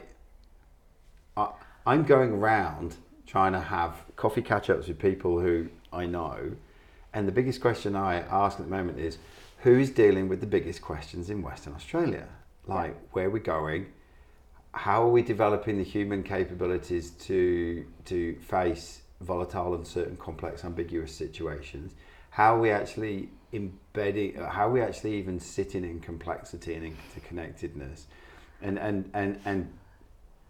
allowing things to emerge, solutions to emerge, rather than sitting in it for a couple of minutes and then going, it's this, and then plowing a load of ill-funded money onto it, and nobody can help me. Yep. It's presented as it's triggering and scary. Some people, most of the people who I have these catch-ups with, some of them are past podcast guests, will entertain me, do semi-get it. Yeah. But then it's like, who is actually looking at it? So And maybe that's my restlessness of doing again. Yeah. So back to what does mental health, and that's one of the ones. Yeah. With my hypothesis of this is an appropriate response. Yeah. And so we need a multitude of alternative models. Yeah. Because the mental health system in WA at present is actually in very much a psychiatric model. Your DSM type. Yeah. And it's the psychiatrists are in like they make most of the decisions, right? And it's predominantly for people with schizophrenia, bipolar, and really, really, really severe depression, where they need not just medication, right? They don't deal a lot, like they have programs here and there for things like borderline personality. They don't have things for people that have dissociation and non-specific things, because they don't fit into a neat box. From my experience, there's a lack of proper acknowledgement of the impact of that cluster B personalities. Oh, there's so much. And so if a person says they need help, an expert shouldn't be saying, no, you don't, which is how it feels for people. Yeah. And so, you know, so there needs to be a pathway that people feel like they've got something. Yes. And we don't have, we sort of have the extreme acute area. We don't have services for people with really chronic mental health problems. And they used to get a lot more serviced in hospital or hostel type thing. They've all gone. And they're actually not safe for them in society, because they are then preyed on by a lot of organised crime stuff, and there's and so and there's definitely not very much on prevention. Yes.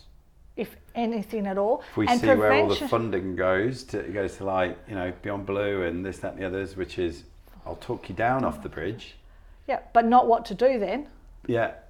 Or what's going on at the start of the process. No. At the start of the chain of events. You know, and they talked about prevention when you're already depressed, when you're already having suicidal ideation. Yeah.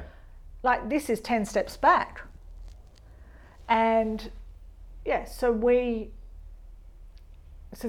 you know, that's where I've done quite a bit of work.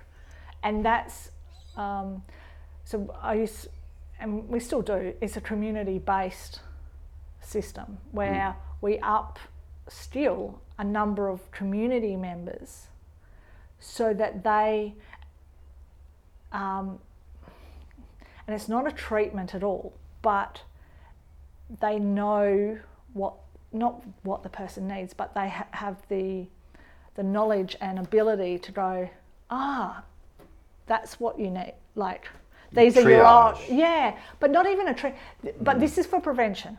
Yeah. Right? I'm not talking about people with serious mental illness. They still, and that system works quite well. You go to the doctor refers you on. Yeah. But you still have to have a diagnosable mental health condition. You know, that step before, there's this big group of people that know things aren't right. Yeah. But they haven't actually, it hasn't developed fully into a fully blown. And that's the area that we need. And what you're describing now is, I came out of doing a bachelor's degree between 1993 and 1997 at Reading University in England. It was an interesting, I got 2-1. It was an interesting experience. I did well in it, but it didn't flick my switch. It was dealing with what I refer to as top and bottom 5% of society. And it's this other bit. It was like the middle bit. And it was like, we never really dealt with that. Yep. What are the patterns that go through life? What are the significant events? Yes. What happened, you know, why are we not normalising the fact that, okay, you're coming up to 37, like, shit's going to get real for you. Stuff's going to happen. And then we talked about, there's another one when you get to sort of 50. But then there's also the one when you leave school. Yeah. When all of a sudden you're supposed to be an adult. Yeah. And what are we talking about now? Rites of passage. But they're not just rites of passage. They're development phases along the way. And there's this belief that once people get to this age, everything's developed. Yeah, 18. Off you pop. But it goes on, and there's developmental things, and it's in that level we need the more holistic stuff. Yes. We have to understand patterns. We need to understand also that the school system doesn't suit all children, right? Or this work environment doesn't suit all people. And so if you come back to, if you know your nature, place and purpose, you can much easier know where you're going to fit. Yeah. Right? Yeah. And so there's a thing in, and I just love it. Every time I hear Sean or one of the other elders talk about it, I'm like, yes, that's what we need to be doing. So at present, our system is you go into education at 3 and 4, right? And it starts to become like this. And the Aboriginal way was kids up until about 9 or 10 had no law, no formal anything. They were actually observed. Right. And they were observed by the elders, the other family members, and they'd be going, he's showing this, and it's consistent over time. Yeah. And so let's develop that. Right? Yeah. Whereas we tend to put people in little boxes that are predetermined. Sheep dipping almost, yeah. And it actually destroys kids. You know, all kids are so inquisitive. Yeah. You They're know, very social. They're very social. Bleeding impatient. And they're emotional. And if we nurture that, Yeah. but what happens when we get to school? My son's a school teacher. He went out on prac. There was a little child, I think it was 7 or 8 years old, and their brother had just died. And the kid came up crying to the teacher, and the teacher said to her, "I'll get over it. He died 3 weeks ago. Get back to your desk." Right? And it's like, so and I understand that teachers can't do that, but when teachers have come through our training, they have a different way of dealing with that. And so, you know how I talked about we have art, song, dance, story and language. So they will just have, over to the right, a table set up with art stuff. Yeah. If a kid is feeling struggling, they're emotional, it's just like, you might need to just go over there and do some artwork for the next half hour. When you're ready, come back and join the class. And as that's set up with no judgment, no discussion about what's wrong, because that just goes into the story, but it gives the kids a process to deal with the emotions, a very, very natural process. There's no big disclosure, like they just do it. And there's no stigma attached to it. And so by halfway through the year, kids will come in the morning and go, "Miss, I need to draw." And she'll go, "Go. Do that. And they just do that. And then come back later. And do that. So there's these little things that we can do regularly with people without saying, you must do this now. You just have that space for people to be and do what they need to do. Because one thing that my work life has taught me, if we create a space for people, they do what they need to do. Yeah. Which is that negative space. Yes. Yeah. Right. And we don't do that. We give them, we do this. And if we go, no, just sit there. So there's so many things we can do. So many. So many things. And it doesn't cost a lot. It doesn't, you know, teachers have woven it through the curriculum.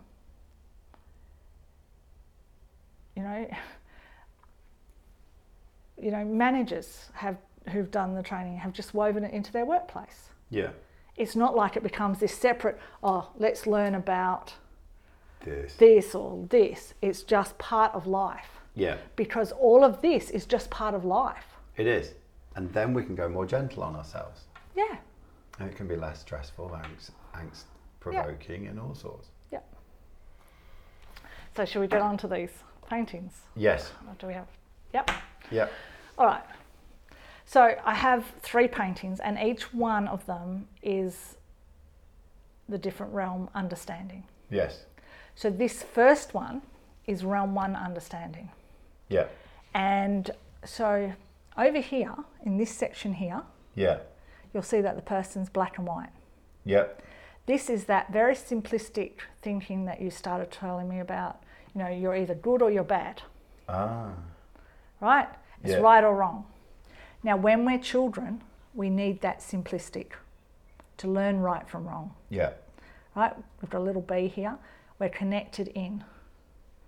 Right? We're still connected, Yeah. but our world is quite small. We're quite grounded. We're quite safe. Yeah.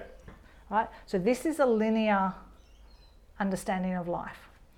Then we go into here, and our life becomes bigger. Yeah. Right? But we're actually not connected up here at all. And we're not connected here. And then we go into this turmoil state. Right? But this is like our tree of knowledge. Yeah. So this is it growing here, and then it gets bigger. And this is like, so this is getting bigger as well. And this is our connection to our nature, Mm-hmm. the natural world, really. But we're sort of free flowing. And then we come over here, and this, our tree of knowledge has gone up to this much higher level. It's gone through this, and this is our boundary. So this boundary of everyday reality. So Yeah. this is our everyday reality. Under here is the below, and in the below there's 3 substances of Huli and 1 of energy, but we don't really need to get into Yep. that.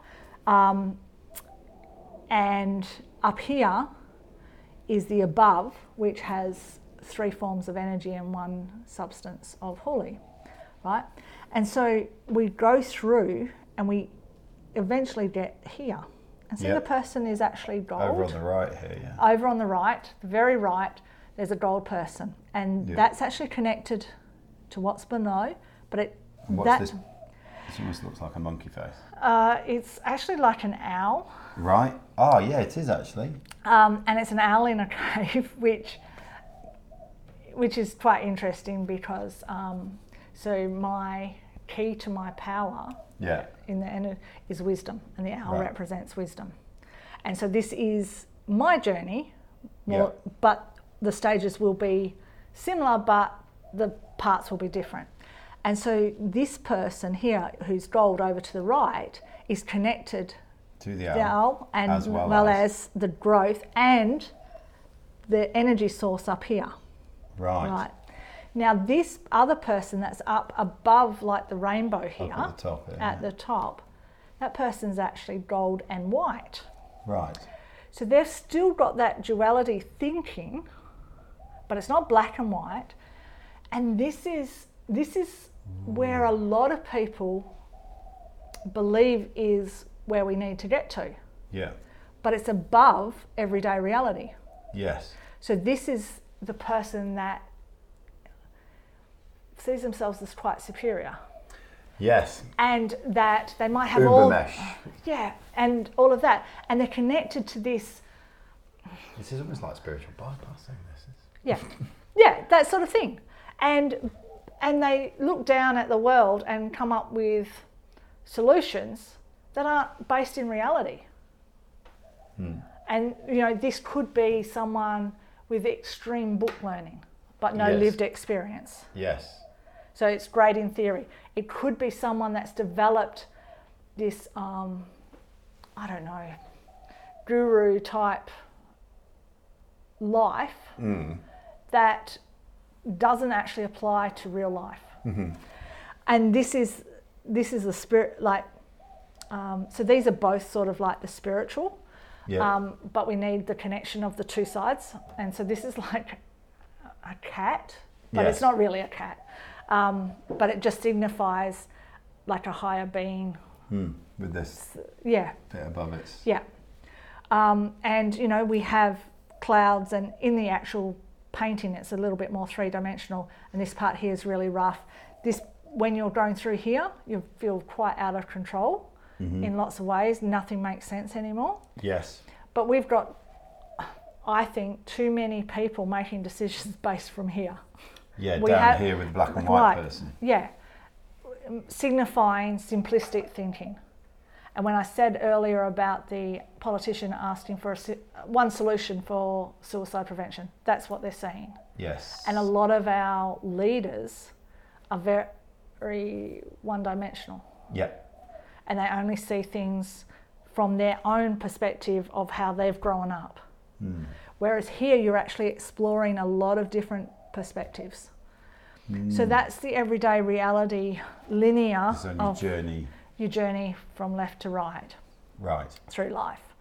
And you know, and so that's the, but this is the because this is a linear life, but it's also putting in the time and space within here, Yeah. and also the energy and huli within these bits. Yes. So, but it's a round one understanding. It's very linear. It's very stage orientated.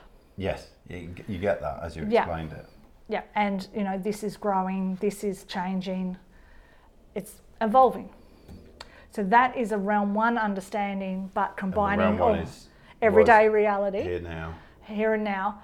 But we're Form also manifestation. considering round 2 and round 3 within this painting. Yeah. Cool. Right? And this is what I talk about, is that I would never have learnt that understanding of round 1 until I painted it. And this was actually the first painting I've ever done in my life. Yeah. And because, Was this before the emotions? yeah. Yeah.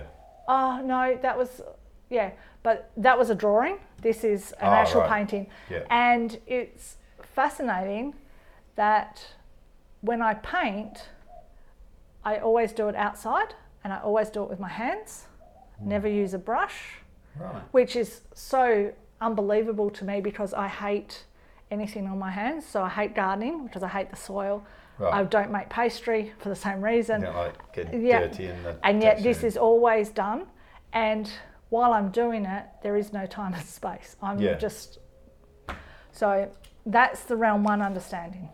It's interesting, like having delved into the world of dreams previously with Yeah. a previous guest, Debbie. I've really got the sense of just how intrinsically personal dreams and the messages of them are. Yeah. So then to actually, do a piece of art, then it helps you. Yeah.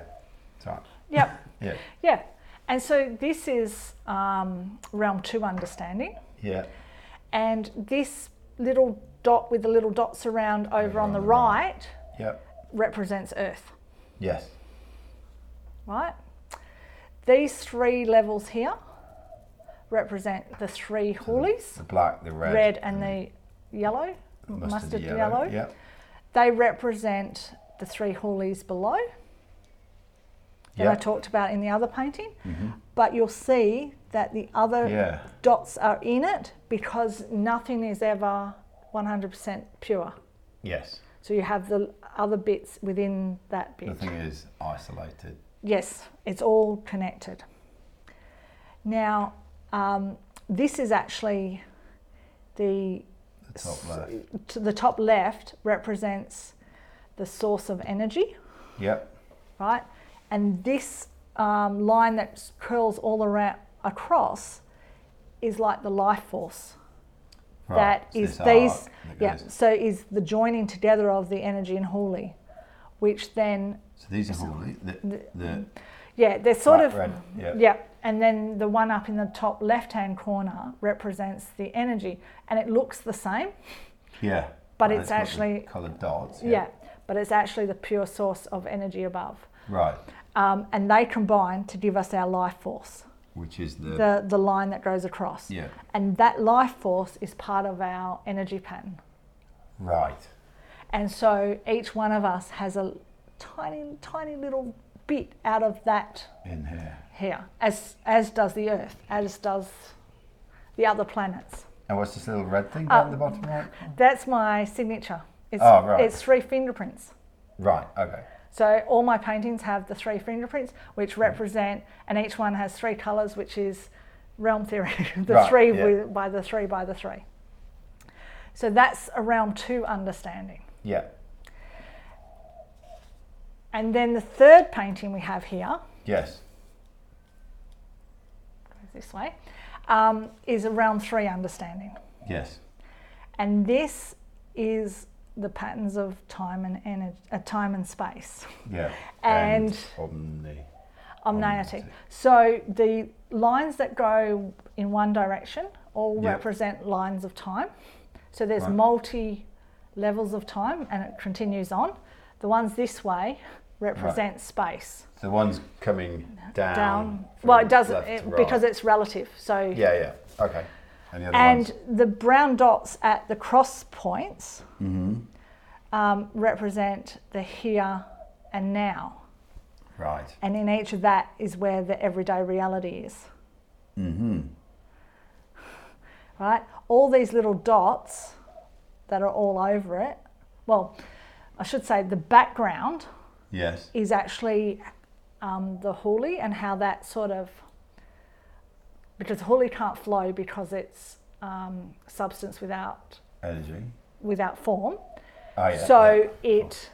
it just exists. So each one of the same colour exists everywhere and is connected, but not in the here and now.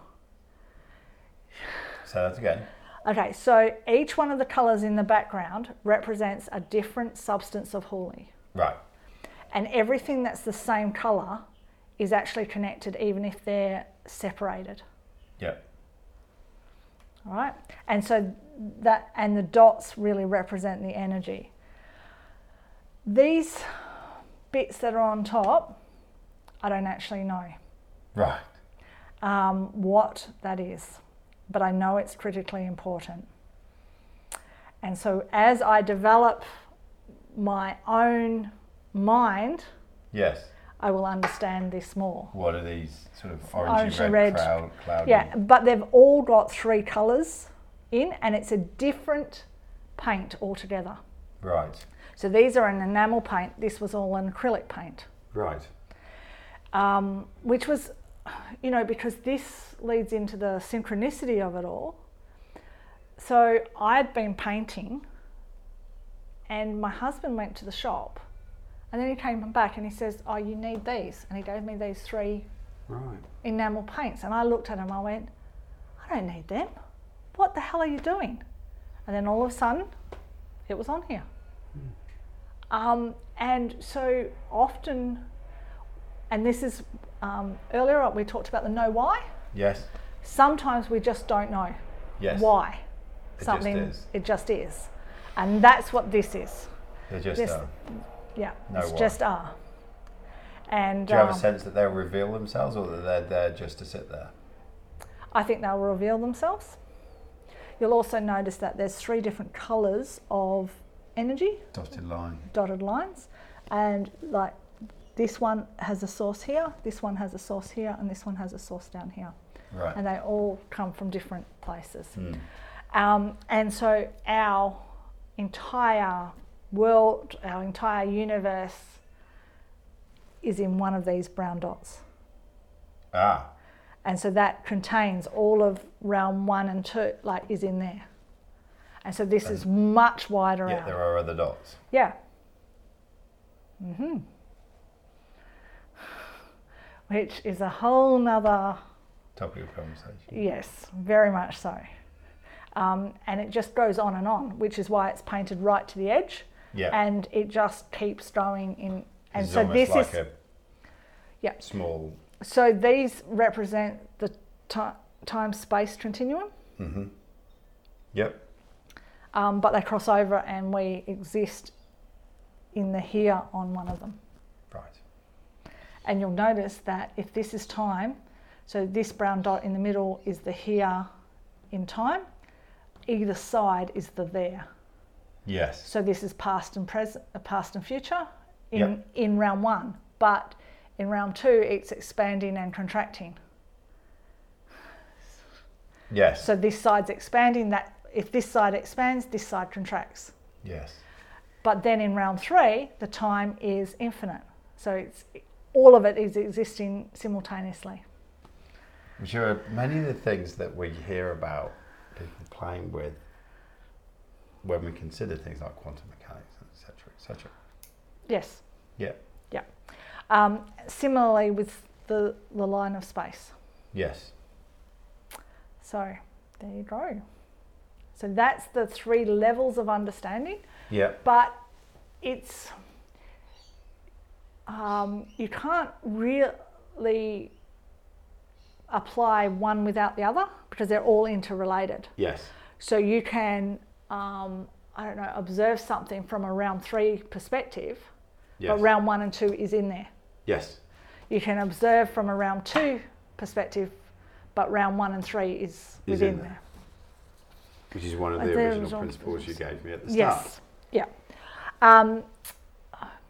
The really interesting bit is that when you have round 1 and round 2 intersecting in the negative space is what creates round 3. So they actually recreate each other. Right. Say that again. Okay, so round 1, the interaction between round 1 and 2 Yes. creates round 3. The Tell me interaction. about the interaction again. It's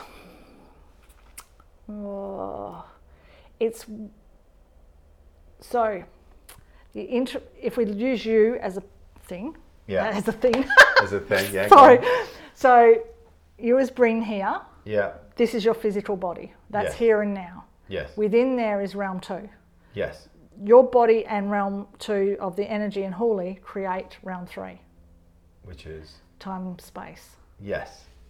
Right. I see. Right? Realm 1 and realm 3 together create the energy and Huli. Yeah. Because the energy is in the negative space of time and the Huli is in the negative space of space. It's so interconnected. Yes. But when you really understand, and then it's all how it all flows together and how there's a pattern that allows energy to flow exactly how it needs to, then everything's in harmony.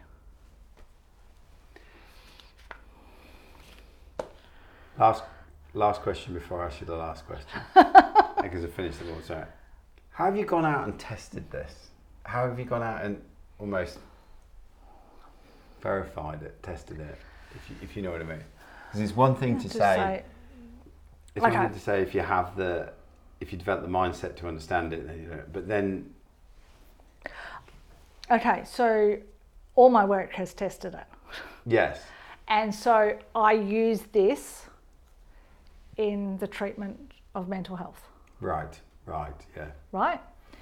And I use it in changing the structure and organisation of a company. Right. Right? Because once you understand the self-organisation and how everything goes together, you can create things to happen.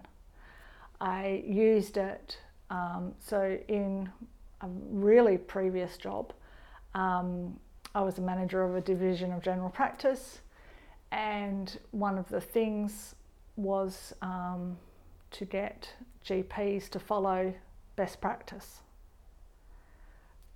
in a whole range. The thing is, the doctors believe they're doing it. Yes. Right? Yep. So if you say, oh, we want you to do this, they go, we're already doing it. So nothing's going to change. Yeah. And so by using this, I worked out that, to change a system, you need 3, which is because of the 3 realms, you need 3 people to come on to change a system. Yeah. And so what I did I put out that we're going to get GPs to do an audit on one tiny aspect of one chronic condition. Yeah. Right? And we just randomly selected. Yeah. And we selected like 10 doctors out of the 120. And what we said is each year we're going to do 10 GPs. And this one GP rang me out, bloody waste of time, what are you doing? You know, I know I'm doing all this. And I said, all right, you do the audit, show me that you're doing it, and then we don't have to have any other discussion about it. Yeah.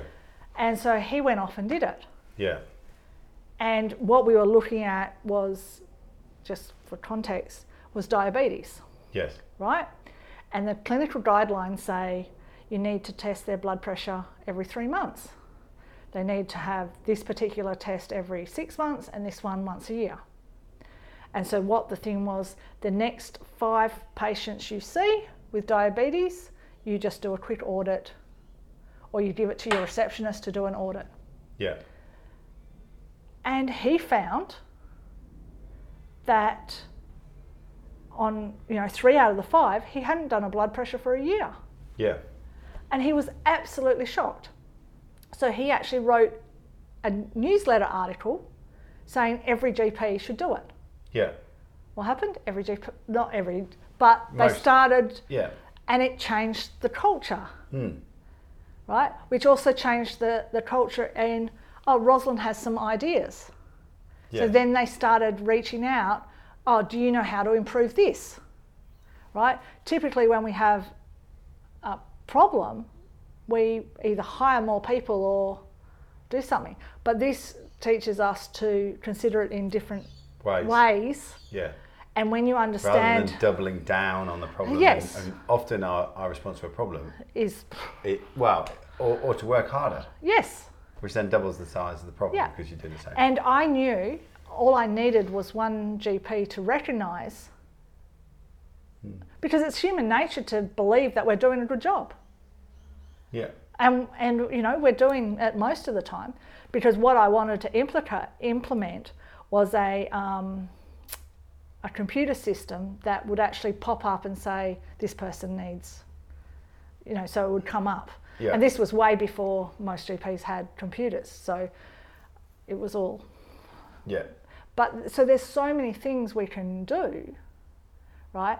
And so if you want to change the culture of an organisation, you use and we call it the power of 3.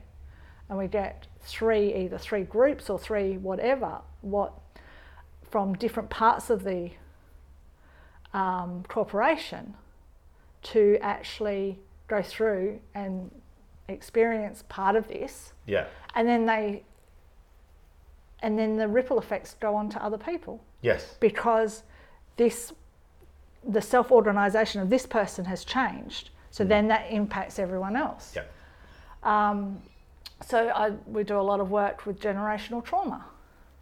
So, and this was just last week, a woman rang me, an Aboriginal woman, who'd come to a training because her workplace said she had to, and she came to assess whether our training was suitable.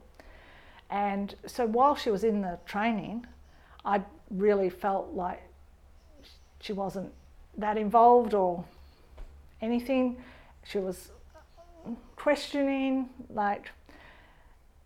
and really didn't share hardly anything of her life. And this is 18 months later, she's rung me and she said, she actually wanted to, because she's got a new job now, she wanted some other information, but she said, I just want to tell you that what you taught me has changed everything in my life. Yeah. Because before I was so ashamed of what had happened to me that nobody knew, and I was just pushing it all down and all of that. And then you made me, through the process, realise that it wasn't my fault, it wasn't this. And so she said, well, then why am I carrying all this? So she was able, because we teach 3 steps for is to acknowledge it, express it, and then let it go. Yeah. And she said, it was actually really easy to let it go because I had attached all this importance to it which didn't belong. But she said, but not only that, because I've done this, my kids are now doing this. And I haven't actually told them anything. And, you know, I have a brother that's lived with me for the last 15 years and he's chronically suicidal. And every day I'm worried about him. She said, I just started speaking about her experience. She says, and this week he's gone and left and got a job. Oh. Right? And she says, so the energy has changed in that family, which has then allowed him to change without even doing very much at all. Yes. Yes. So there's lots and lots of applications. And before I came here, I was talking to someone else and they were asking me a very similar question. And so I've used it for human type stuff, right? I talked a few years back to an exploratory geologist who was really interested in it. And he said he wants to do it so that he can see the patterns for oil exploration. Right. Which is totally not my area. Yeah. And then, so we have a program called Leaders Without Borders, which is, it goes over 3 years, 7 weeks. So it's 2 weeks in the first year, 3 in the second, 2 in the third, intensive weeks, to actually develop the mind to that level. And the people that were wanting to do it are financiers. Because they want to see if they can use this for the money markets, right? Because everything follows this pattern. But I don't know that knowledge. Yes. I know the knowledge of what experiences people need to develop that. Yes. So that's what we give people, is the experience so they can find it for themselves. Embed it for themselves. And then they can use all their substantive knowledge in their industry to align that industry with the natural laws of the universe. It's actually simple. Very simple. I know, like we've talked, you know, to actually develop your mind, you don't actually have to understand all of that. Yeah. What do you have to do? It's have this well, for me, because my core energy is about teaching, I teach experiences and I have a structured step-by-step, stage-by-stage way. So the Aboriginal elders who also develop this do it in a much more non-linear, non-verbal way, and you watch them work and it's just like, oh. But our Western mind feels like it rejects that way. Yes. And so this is one way of doing it. It's not the only way. Yeah. And you'll know people that actually understand this intrinsically. Yes. Yes. And you'll see it in movies. You'll see it you'll feel it in songs. You'll feel like when it aligns with the natural laws, it resonates with us. Yes. And so that's, you know, it is about us finding that. So. That is so cool. So the last question I ask all my guests is, it's pretty huge after that, is if I was to able to slow everyone down for 5 or 10 minutes, everyone, and you could just pop a question into the collective consciousness for all of us to consider individually, what would that be?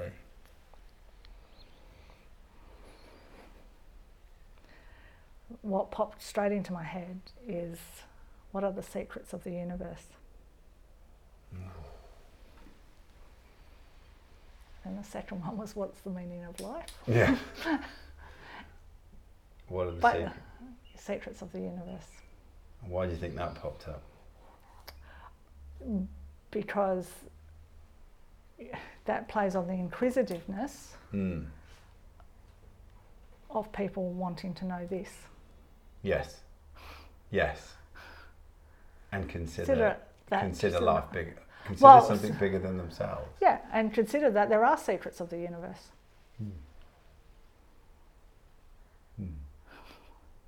It's been awesome talking to you today. Well, it's been it's been really good, because as I said to you on the phone, I've developed this and I haven't really had the opportunity to sort of talk to a lot of people about it. Yeah, and I've talked to some people, but you often get people just like, this is too much. Yeah. So it was really good, and your questions were on the money. They were really good. So if somebody wants to reach out and find you, how do they do that? We have a website, wisdominyourlife.com.au. There you go. And we have a whole range of different programs, all using this, but in all different levels. So we have healing programs for those that have fragmented minds. We have unifying humanity for those that want to connect energetically with the rest of the humanity. And we have the Leaders Without Borders program, which actually teaches all of this and develop your mind to that. And we also have training for like mental health professionals who want to use this with their clients. Awesome. Thank you so much for your time. That's all right.